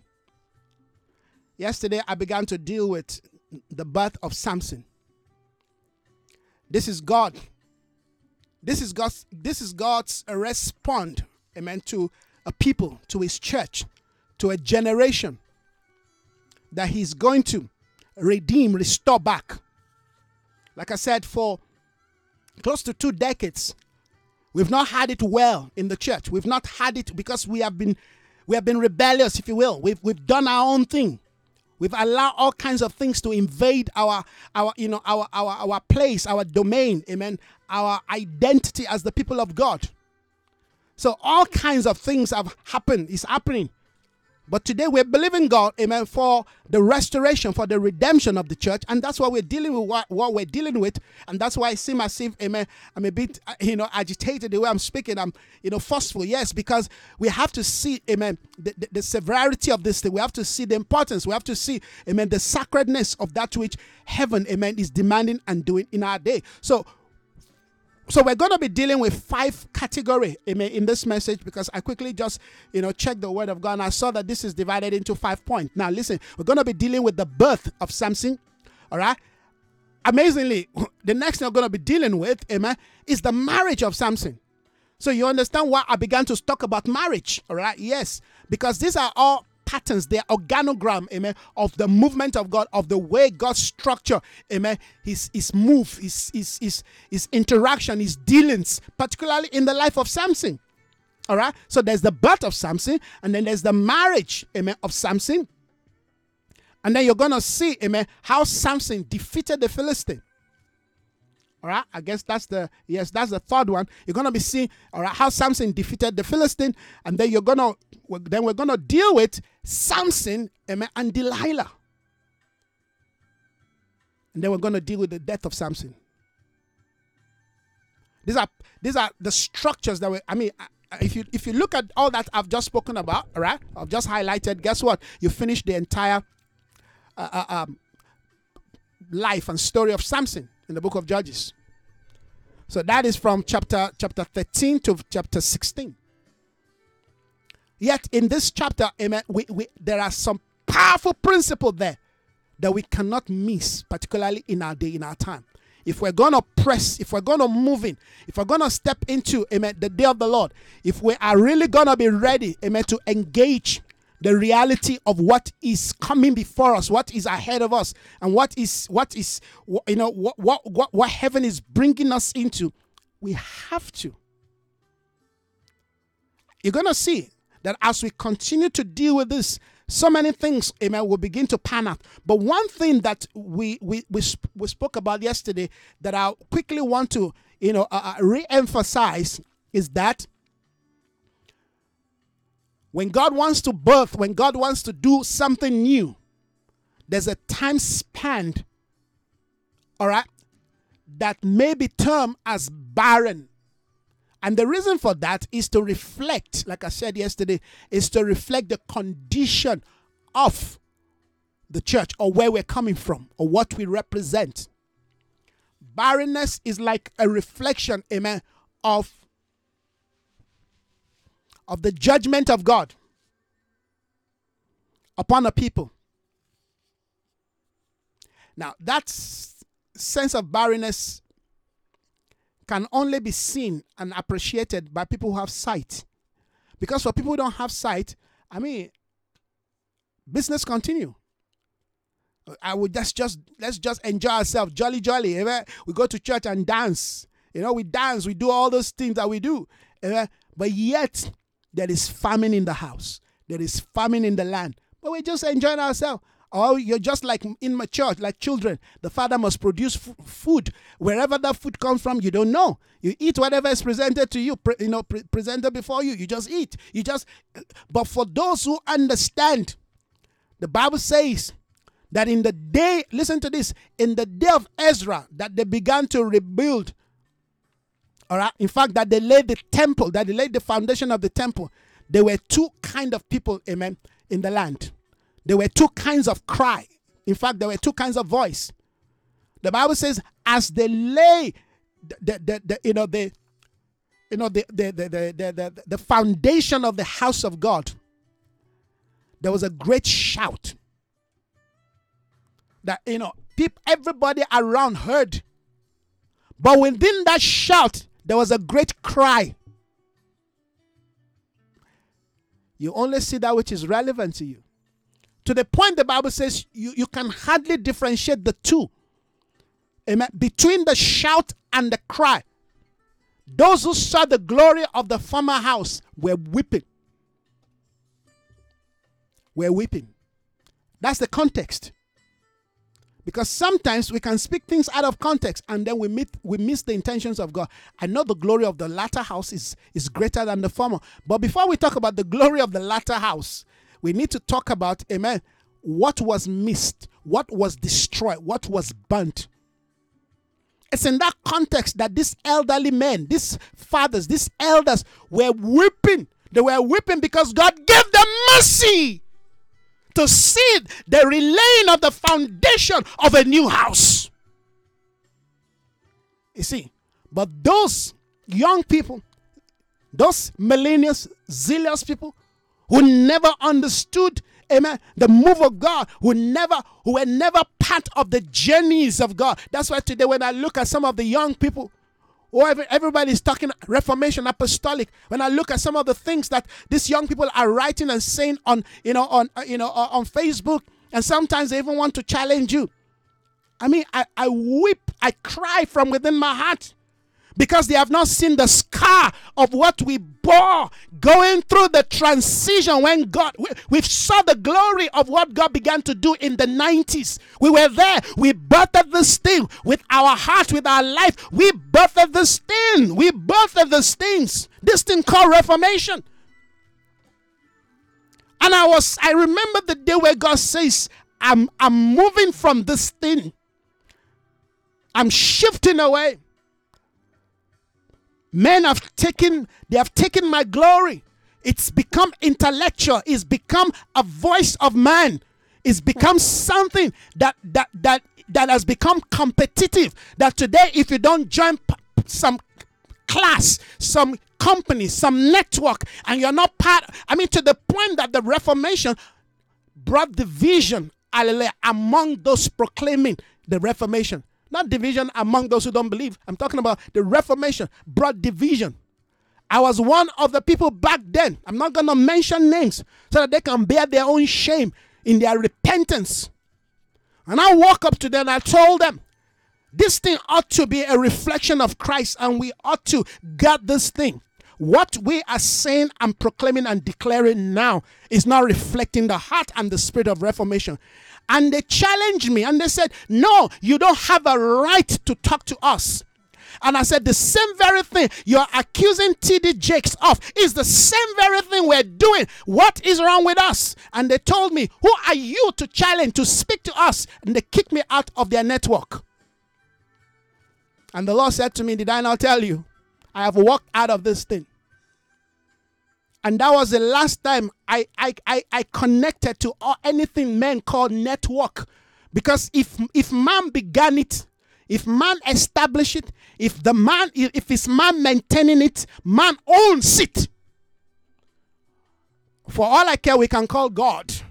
We can be talking. And I saw how that thing we call, Reformation was just a glorified, charismatic voice. And the Lord plunged me. And the Lord said, I will take you through a journey and show you what I am doing among my people in the earth. And friends, that journey the Lord took me through, I died several times. To the point that I was literally saying to God, I want to die. I'm not talking, symbolic. I really want to die. I'm tired. And the Lord said, bear it. Go through it. It is the mark of a called one. When you go through a season where there is nobody for you to share what you're going through, to give you, a glass of water. You've been journeying through the wilderness. You can't find someone and say, here's water to refresh you. And the Lord said, my strength is perfected in your weakness. And you were shut down. Completely shut down. For months, I could not even open my Bible. Heaven dealing with you. You think you're lost. And at the verge of you finally giving up, they breathe life on you again. They say, live. It's not time to die. There's a lot to represent. And here am I today. So if you don't understand what it takes, you want to touch the things of the Spirit and just want to, you want to merchandise it. That's when I look at some of the people that call themselves apostles in this country. They are a disgrace to the move of God. They are a disgrace. Because they know nothing. All they have is what they have read, what they have seen, and they go parrot those things. And they call it a revelation. It's not a revelation, because a revelation will first transform your life before it becomes a message. You see, a revelation is that which transforms your life to the point that your life becomes the revelation. You become the message. I can say these things because of the authority that is given and the authority that you earn. There's an authority that is given. There's one that you've got to earn.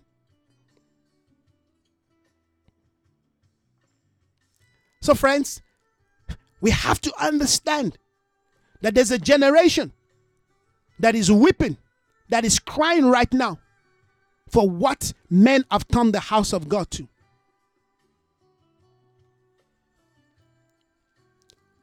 For several months, I've wept when I look at what, in fact, I no longer watch TV when it comes to Christian program. I don't watch Christian program. I rather sit there and watch, a movie. I rather watch Transformer than to watch one crazy prophet or pastor on the TV. It's crazy what people have turned the things of God to. It's beyond circus. It's beyond, what do you call it? What's that? Disney World program. It's beyond the cartoon. It's beyond Mickey Mouse.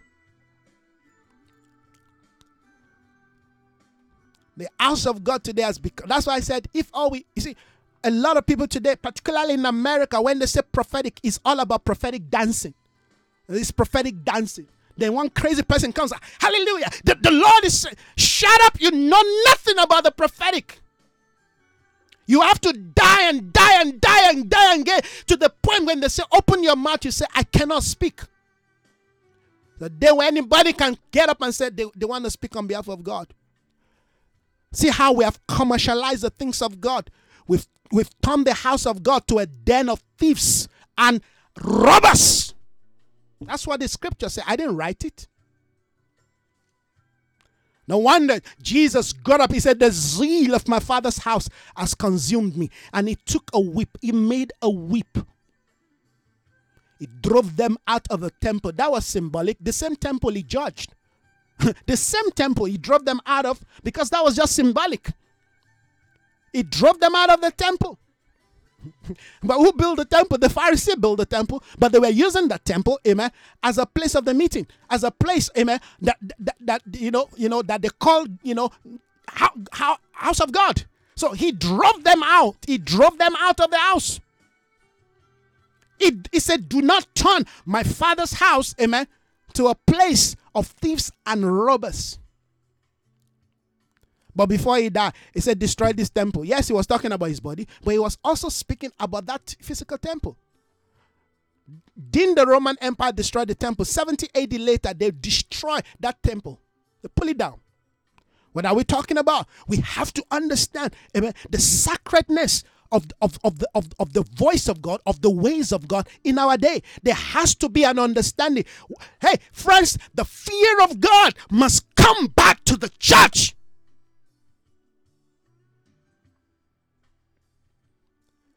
Gone are the days where, amen, pastors can be sleeping with church members. Those days must be over. Gone are the days where the fear, hallelujah, where people no longer are afraid of the things of God. No, we want the fear of God to come back to the house of God. I want the fear of God to fall upon my life, to fall upon your life. Listen, until these things are restored. That's why you see in the sevenfold spirit, of God, one of it is the fear of God. The sevenfold spirit of God reflects his fear. Fear. Have you noticed that fear is connected, is merged with what? Revelation. I'll show you.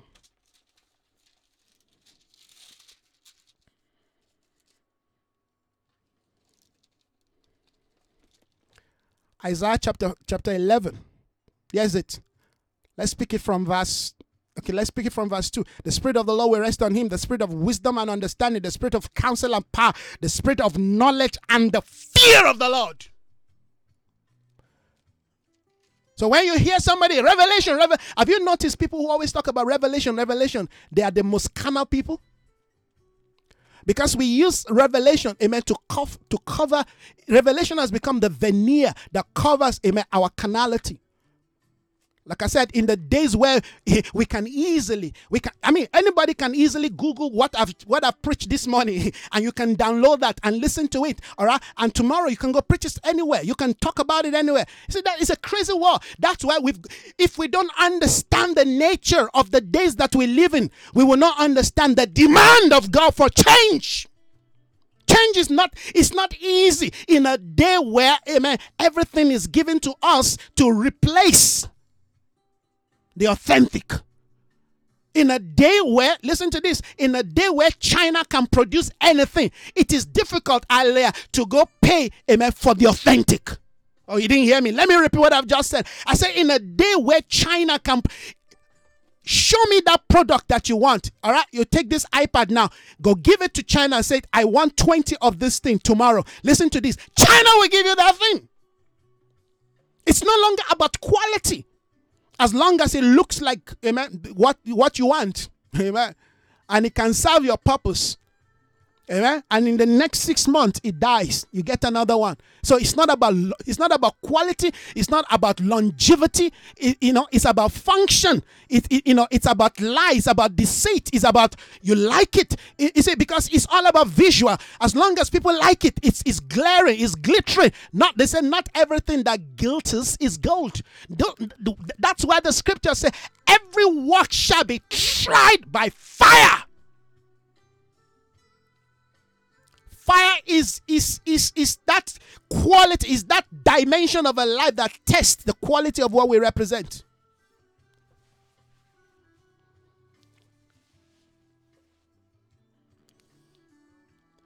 A lot of people look at my life and say, all these years you've been tracking this thing. What do you have to gain? You're blind. You're blind. I have gained power with God. I have gained a place in the heart of God. But I don't have a car out there to prove. I don't have a house somewhere built somewhere to prove, because that is what men have taught us today. That if God called you and you don't have a 3-story building somewhere, you don't have, some limousine, some car, you're not pressing to get an aircraft, you see, then God, then you are not blessed. You see, if you understand blessing from that dimension, you are part of the Ishmaelite generation. Because God blessed Ishmael. But I don't live in the world of blessing. I live in the world of inheritance. I have inherited things in God that I have left, amen, for my children. In fact, I've left it for their children's children.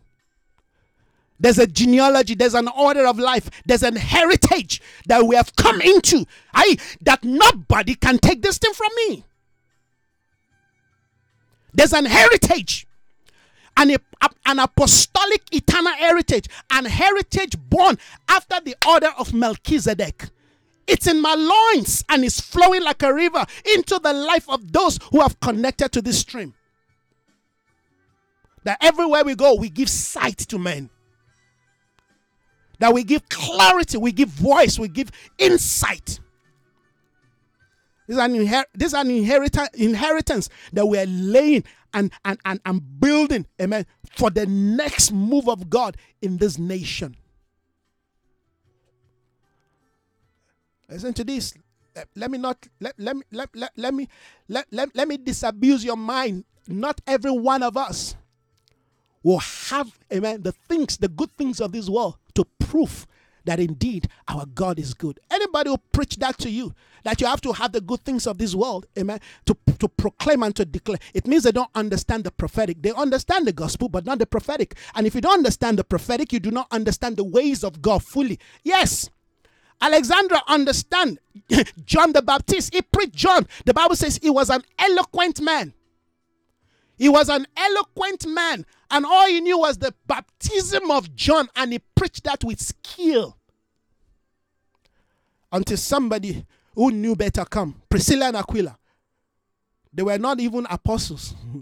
They were just travelers, missionaries. They call this apostle, great apostle. They say, come, let's show you the way of God more perfect. That's what God is doing in our day. I've got to understand honor from the position of spiritual respect, from the position of spiritual rankings. Let's believe God. It's time to tear off our robe of self-righteousness. It's time, amen, to begin to burn the things that we have acquired with our own hand, our strength has given, because those are the things that will hinder us from stepping into the day. When the Lord begins to beckon and say, come, you're looking at all the things that you've acquired, you've built. And the wife is saying, hey, Lord, are we going to leave all these things? We just finished that building yesterday. That one, that project, we just began it. And the Lord said, if you don't move out of the land, there's nothing we can do. Judgment is coming. Leave. Reluctantly, the woman, okay, we'll go. Hey, but she has acquired too many things. When you build close to Sodom and Gomorrah, it's only a matter of time before you are found inside Sodom and Gomorrah. Yes, that was Lot. You know why? You know why Lot was located beside, close to Sodom and Gomorrah? Because he was blind. Every time we talk about sight, we talk about the prophetic. Listen to this. You can't even advance in the day of God, in this new day, without the prophetic. Prophetic must influence every aspect, because prophetic is that which shows you, amen, where the Lord is leading you, and also tells you where you must not go, what you must not do. The Spirit of the Lord must be there, warning you, telling you. The Bible says, as Saul lifted his eyes, he saw this plain like the Garden of Eden. That's the mother of deception. When you see something that resembles, hallelujah, that which looks authentic, and you assume it is authentic. That is the height of blindness. That is the height, amen, of spiritual, bankruptcy, if you will. As Abraham said, Lot, look left and right. Make your choice. The Bible says, as he lifted his eyes, he saw. You see, he was in the house of Abraham, but he never learned anything from Abraham. He was enjoying the blessing. And this is what God is going to be doing in this last day. All right? God will begin to sever the lot from Abraham. God will begin to sever, because God is going to allow Lot to see that all that you think you have acquired is because of your connection. You break away from that connection. You think because of what you have acquired, because of what you have come into, because of what you have been blessed with, now you can point hand at Abraham and say, you have no voice, you have no place in my life. God says, let him go. We're going to be seeing that in this last day. And all those powerful ministry, all those powerful things that you think men have built, you're going to see them fall like a placard. Why? Because the source, that which source them, that which connect them, that which, held them, that which, resource them, has been cut off. The Bible says the henchmen of Lot began to fight the henchmen, of Abraham. What an audacity. These are all kinds of things we're going to be seeing. The judgment is coming. I told you, judgment is coming. Yes, it's a new day. Yes, heaven is restarting. Yes, heaven is bringing us into something fresh, something great. But guess what? Judgment is also coming. Because judgment, listen to this, judgment is the point where God restart, where God kickstart, where God, restore. Where there is no judgment, there's no restoration. Listen to this. Judgment does not mean condemnation, but there is nothing we do that God would not judge. Judgment means harvest, that we have come to day of harvest, and they're going to see if indeed we've lived in accordance to the standard. We've lived our life in accordance to divine measure. They will judge us. Every man's work will be judged. They say, bring the material, throw it in the fire, let's see if indeed this thing, has been built with the right material, or if it's combustible. And I can see everybody shaking. Hey, because alas, master, the axe was borrowed. You borrowed the revelation. You borrowed the message. You borrowed the whatever it is. If it's borrowed, I'm telling you, be afraid. As they throw it in the fire, boom, combustible. But you that took the time, you took the pain, You took the sweat, you build it right with the right material. You built it with gold. You know what it cost you. You see, there are things, listen to this. What I have, I've received by the grace of God. This is not some borrowed axe somewhere. This I paid with my life. You take me, you throw me in the fire, I will come out, amen, blazing and glistering like gold. Take me as I am now, just as I am. Take everything, just take me, throw me in the Sahara Desert. I can assure you, in the next 6 months, that place will bloom. That's the hallmark of a called one. People told me, how are you going to make it in a nation, in a country you know nobody? If the Lord has called me, he will prove it. If the Lord sent me, he will prove it. He's proven it. He's done more than proving it. You see, sometimes when I feel discouraged, these are the things that encourages me. When I think back of what the Lord has done, how he's brought me. He says, stay in the land and still speak. Paul, I still have men in the land. Continue to speak. When some men of God kick me out of their church and their fellowship and their network and all that here in this country, you know, they promise you heaven and earth. Oh, we're going to open doors. We're going to allow. God is giving such a message. Oh, we're going to. Last minute, some don't even call you. Man of God, sorry.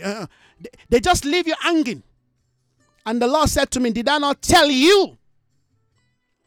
Take the airwave, you will take the land. You don't need no man's church, no man's pulpit. You don't need no man's building to do. You've got to understand what I'm trying to teach you. I'm using you as a pioneer to pioneer something. It's a new order of ministry. If you want to go back to what I'm moving away from, you're going to die with them. You're going to be judged with them.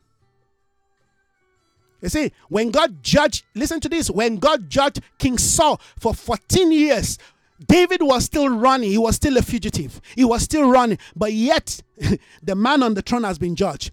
But you see, you've got to understand something about time. I mentioned that earlier. When God wants to move, God moves within time. It may take 14 years. It may take 40 years. It may take 80 years. Those who have vision, time is inconsequential to them. Those who have vision, time is inconsequential.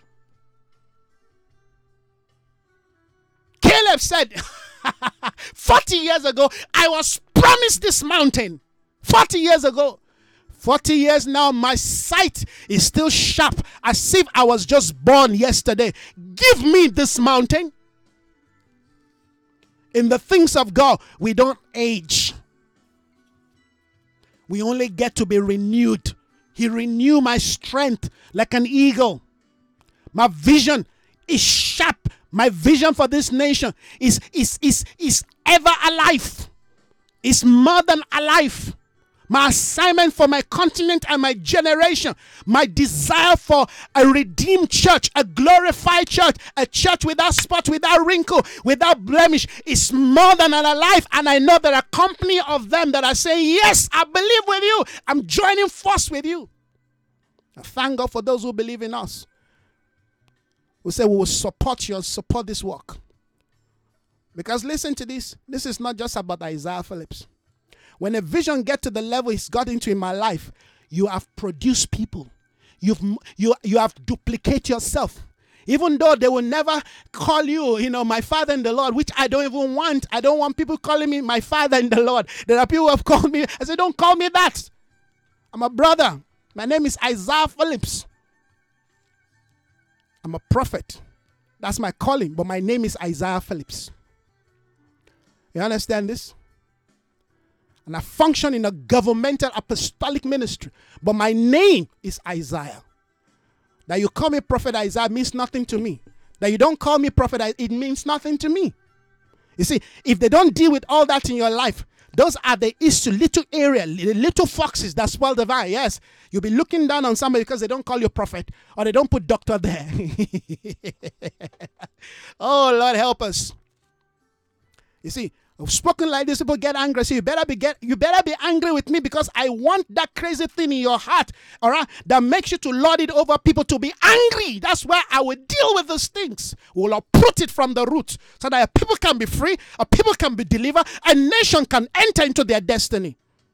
Not allow your little tradition and ungodly, belief to cripple the move of God. God wants to move in the earth. We are hindering his move. Just because somebody didn't call you, just because somebody did not give you the front row, the front seat. Have you noticed how crazy men of God this is? That you didn't give the person the front row. He got angry. Or you didn't welcome him in a particular way. He gets, come on. These are childish things. When I was a child, amen, I talked as one. I thought as one. I reasoned as one. When I became, there has to be a day where we become a man. Friends, this is the day, this is the time where heaven is demanding that we become men. That we become men, and we're going to be tracking the values, amen, of a man. In fact, I've got something that I saw here. Let me see if I can bring it out. All right. What are the values of men? Listen to this. Number 1, vision. Number 2, honor. Number 3, respect. Number 4, courage. Number 5, dignity. Number 6, faithfulness. Loyalty. 7, hallelujah, the sense of originality. 8. Number 9, submission. Number 10, leadership. You see where leadership is? Number 11, provision. Number 12, creativity. Number 10, hallelujah, a sense of integrity. Number 15, hallelujah, capacity to be restrained or constrained. Values of a man.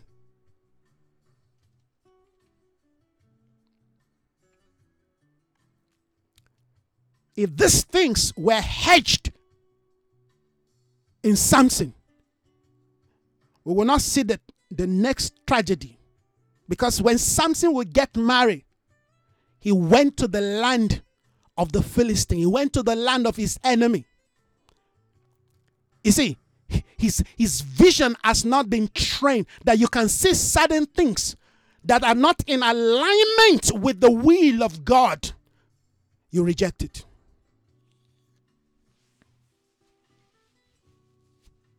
There are things that are expedient but that are not lawful. You like it. And in fact, if you go for it, everyone won't find any problem with it. But it will hinder you.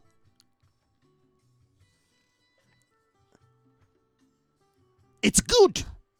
But we're no longer living in the land of goodness.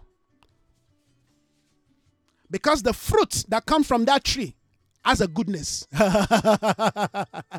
It's called the fruit of the tree of the knowledge of good and evil. So if all you're preaching is goodness, your righteousness, amen, is still far. In the days we're living, we don't just preach goodness. Goodness is one part of the fruit. One part. And it's good we preach that. But we've got to move to what is called, I show you a more excellent way. A more excellent way. When we come into a dimension of a more excellent way, it will be very difficult for us to be deceived. I've got to stop. It's 2 hours I've been preaching.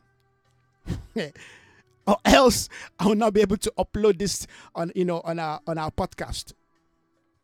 We got to stop. My friends, I am fired up. When I became a man, I lived childish things. Gift must move from childishness. The operations of gift must move from childishness, amen, to manhood. When you move to manhood, your gift begins to operate. Listen to this.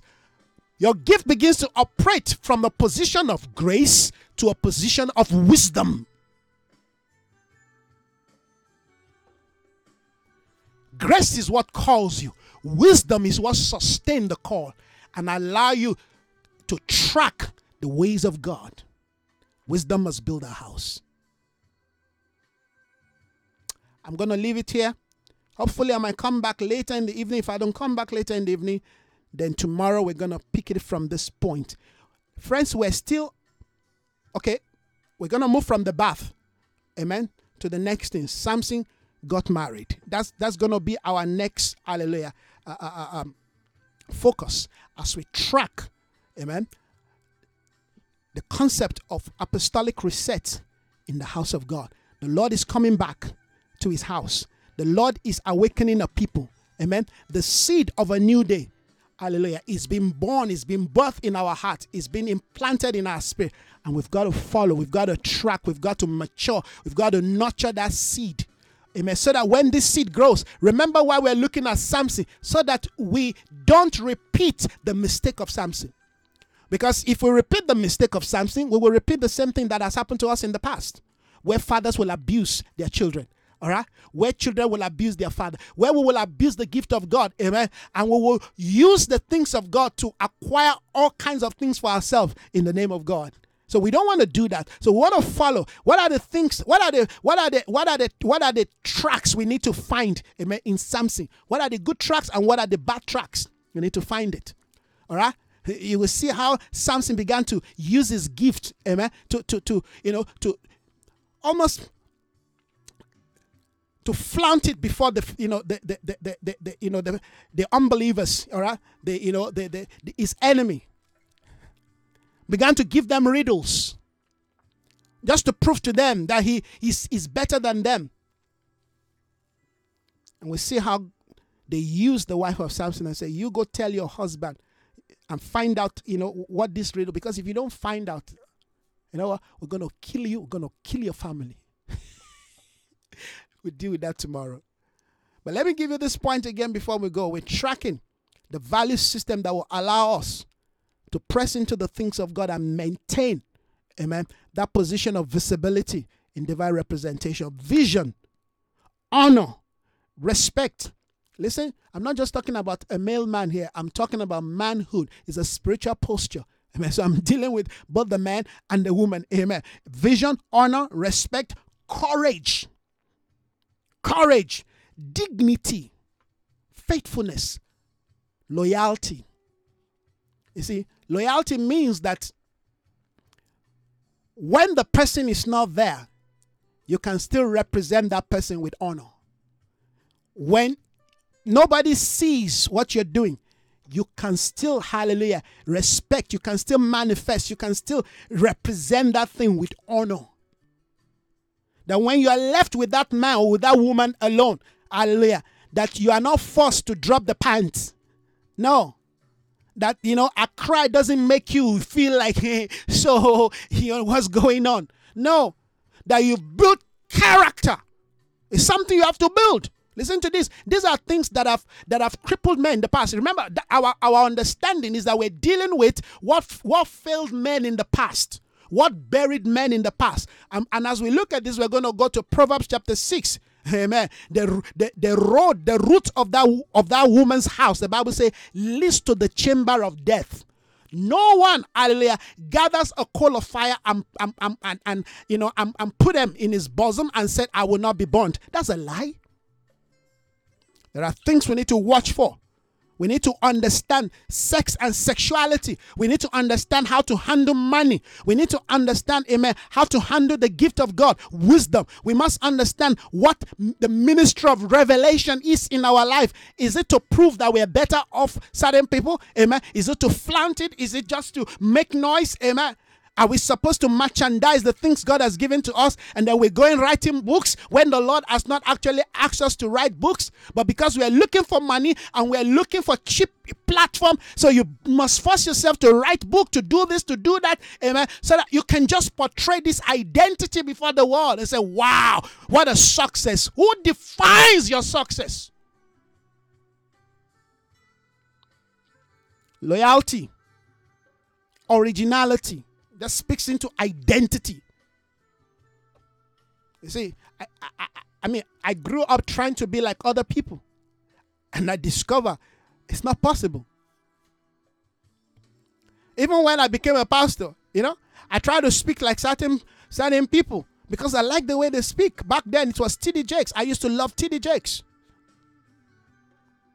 Until I came to a point I realized, no, we're not going the same way. I'm not saying, there are a lot of things T.D. Jakes says. They're good. He speaks to the people that he speaks to his own audience. You see, but God has not called me into the same audience of TDJ, so why would I want to be preaching like TDJ? I'm not there to arouse people's emotion. I don't take advantage of, a particular race just to, get them feel into my church because I want to, I don't do that. I'm not a racist in my message. I preach to the white colored. Any person, I preach to them. That's me. All right? I don't use, the past and what people are going through. And, come on. We can begin to deal with all these things. You see, you don't even need to be a man of God to know that certain messages are just soulish. You just need to study psychology. You need to study human philosophy.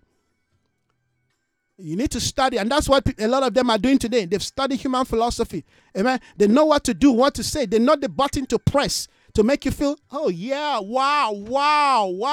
What a message. If you put that thing upon the principle and the platform of apostolic truth, it's nowhere to be found.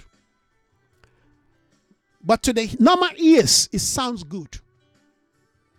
That's why when you ask them, amen, does God condemn homosexuality in the church? They don't have an answer for it. Because they know that when they say, yes, God condemns it, listen to this, half of their church, amen, will find a way out. And that means their money will drop. Come on. We don't preach for money. We don't preach for the economy. We have our own economic system. That's not condemnation. That's truth. If you cannot stand for the truth, you have no place to represent God's voice in the house of God. If you cannot stand for the truth, you have no place to represent the voice of God in the house of God. The truth is not a shade of grays. The truth is white. Amen. And the other side is black. Hallelujah. Submission, leadership, provision. Have you noticed that leadership started on its own? You say you can be a good leader and not be a godly leader. Oh, come on, Lord Jesus, help me. You can be a good leader and never be a godly leader. Because good leadership is good management. And you can manage things without your life in alignment. Because you can learn it. You see, leadership is an act that you learn. If you have not received the spirit of leadership, you can learn what is called the act of leadership. You can learn it. There are a lot of things I learned. I'm just looking for some material. I've got a lot of material here, amen, on leadership. In fact, I can't remember when last I read them, but most of these books, I brought them from Nigeria. I brought them.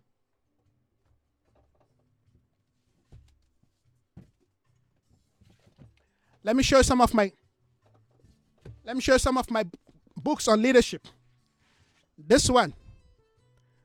This is one of the best material on leadership. Anthony D. Souza. I brought this book from Nigeria. This book has been with me. This book deals with almost everything you can talk about in leadership. This guy is a Jesuit. I mean, this guy is deep. But guess what? It's not like he's born again, full of the Spirit. Yeah, he speaks from a Christian perspective, but his leadership is very, very broad and very wide. I understand? Here's another one. This one I bought here in South Africa. Every manager's, Dex reference. This is on leadership. When I bought this material, I could remember for 2-3 months, I had to, I had to believe God for money because these are material. Everything you think you can, I can't remember the year I opened this book, but these are good materials, you see. Now, this one is written by, I think this guy is an Hindu, if I'm not mistaken. But my Lord, what a book. What a book. The Master Strategist. In fact, I recommend this book for any person. If you want to know about what leadership is in terms of the movement and generations of change in leadership, this guy is like God just downloads certain things in this guy. So when I'm reading this thing, this guy is not a Christian. I think he's an Hindu, if I'm not mistaken. But the principle are just, amen, as if you're reading the Bible. So when I'm reading it, I understand that how the Lord can drop certain things in the hearts of certain people because he can't find people, among the church who can grab this thing. But God looked at this guy. This guy is so, I bought this book. I think I bought this book bought this book here in South Africa. I think I bought it at the airport. I was traveling somewhere. I got it in at the airport, and I bought it for a friend. I had to, bought it for a friend. I said, you read this book. This book will tell you. It's like this guy, God just download certain things. It's like these guys can see the future. And this is a secular book. This is a secular book. It's a secular book. Please, not the books that I have here are Christian books. No, I read secular books. So people don't think, oh, this guy just knows. No, I read secular books. I read secular books. But guess what? I have at least the understanding to know where to sieve, where to, bring the balance. And we need to read so that we don't get deceived, so that we don't find ourselves in some cocoon thinking, yes, we know it all. No, we don't know it all. Heaven is speaking to us, but we need to understand that whatever we learn, whatever we're hearing, must be measured by the standard of this book. This one is the mother of all books. That's called my Bible. Hallelujah. Oh, what a time. What a day. What an expression of the Spirit. What an impartation. I love it when the Spirit of God speaks to us openly. You see, these are truths that can provoke you. Yes. If you have not been through the things that I've been through, if you have not been taken through some of the things that one has gone through, you will say, what's wrong with this guy? Why is he speaking like this? Well, I don't mind. All right. Until you've seen the things that I've seen. Until they've whispered to you about the things they've whispered to me, before you can understand my passion. Like they will say, if you don't know the testimony of a person, you will not understand why the person is dancing the way he's dancing. Yes, that's just the story. Friends, heaven is moving in our day, and I'm excited. I'm excited in my spirit because I can see the breaking of a new day. I can hear the voice, hallelujah, of the wings of the angels flapping. I can hear the rumblings, hallelujah, of the stones, amen, of what God is going to use in building, hallelujah, the house of this third day. Let's rejoice. Let's give glory to God. Tomorrow, by the grace of God, we'll pick up from this point. We'll continue. Hallelujah. Father, we thank you. Thank you for your voice. Thank you for your heart. Thank you for your mind. Thank you for your truth. Thank you for the speakings of your heart to us. What a day. No holds back. Thank you. Thank you. The deep is calling to the deep. Like the noise of many waters. We bless your name. Evermore, give us this water that we thirst no more. Thank you, Father. Thank you. In Jesus' name, amen. Thank you so much, everyone. I want to appreciate everyone this afternoon that has made it, to connect with me. I don't want to say made a duty, but thank you for connecting with me. I really do appreciate it. I honor, amen, your presence and your ability to hear, to listen. Please, if you can share this with other people you feel, amen, may need this. If they can stomach the things we've said, well, that's it. That's the work of a prophet. You understand? A prophet will take you to certain dimension you don't want to go. They said, Peter, you will be led to a place you don't want to go. So I'm leading you to a place you don't want to go. Amen. May God give you the confidence and the trust to believe in this crazy prophet that he's leading you to the right place. Really appreciate everyone. Thank you so much, my dear sister Tina. Once again, may the Lord continue to perfect his will in your life. Amen. Man of God, amen. Winston Daniels, thank you so much, Apostle. Thank you. Really appreciate the fact that you're able to connect. I tell you, it's a great honor having you on Facebook back again, amen, and sharing life with you, even on this platform. Thank you so much. I hope one of these days you're going to start your own Facebook program. This is a man that is loaded with wisdom. What a teacher God has blessed this nation with and with our generation. Really want to appreciate you, sir. Thank you so much for connecting with us. Amen. And Reverend Asuni, thank you so much once again, sir, for connecting, with me. I really appreciate it. It's always an honor to have you connect. It gives me a kind of approval. Say, yes, you're doing what you need to do. Thank you so much, sir. Really appreciate it. Thank you. Thank you so much. My dear brother Ricardo, amen. Thank you so much. Really appreciate it. Thank you for connecting with me again this afternoon. Amen. Who else again? Amen. Wow. My dear brother Nusa, thank you so much. It's an honor to have you, sir. Thank you for connecting with me. A great man of God. Really appreciate you, sir. Thank you so much. Thank you, brother Nusa. Thank you. Amen. All right. Who else again? Amen. My dear sister Bimpe, thank you. Thank you, Sister Bimpe Divine. Thank you so much. What a woman of God. What a depth. Amen. You want to connect with this woman. Amen. Look for her, amen, on Facebook, amen, Bimpe Divine. Connect with her. She's deep, amen. Sister Tina, I want you to connect with this lady, amen. She will sharpen you. Iron sharpens iron. That's what I want to do, amen, in this year. I'm not even going to begin. I'm just going to link you guys up. Yes, we must all connect in the spirit. We're breaking boundaries and breaking barrier, all right? So, all right, we must connect. Let's connect. That's why we're doing what we're doing. Amen. All right. Wow, woman of God, thank you so much. Amen. Apostle, amen. Thank God for your life. Really appreciate. I pray that the Lord will continue to empower you and continue to resource your life. Amen. Diana, that's who I'm talking about. Amen. Apostle Diana, thank you so much. Grace, love, mercy, amen, and truth, amen, continue to flow into your space. May God continue to perfect, amen, your calling and your grace. I'm not sure. Are you still in America, or have you gone to your mission in China? Please let me know. All right, and let me know. Continue to pray with you. Continue to pray for you. God bless you so much. Really appreciate it. All right. Who else? My dear sister Shola Kotun, thank you so much. Woman of God, really appreciate your connection with this frequency, with this, man, Isaiah Phillips. Thank you so much. Really appreciate it. May the Lord continue to strengthen His grace, His call, His ministry in your life. May He continue to build you up. May you continue to expand, amen, your voice, amen, for His assignment. Thank you so much. All right. Right, I believe I've touched everybody. Thank you, everyone. I really appreciate it.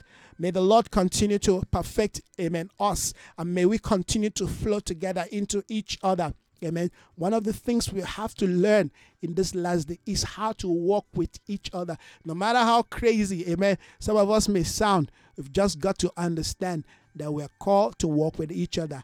That is called, amen, the unity of the faith and the perfection of the ecclesia. We're coming to that point. And in fact, that's the reason why we're doing what we're doing. All right. And by the time we begin to deal with Nehemiah, we'll understand that better. Thank you, everyone. Really appreciate it. Thank you. Enjoy the rest of your day. Bye-bye.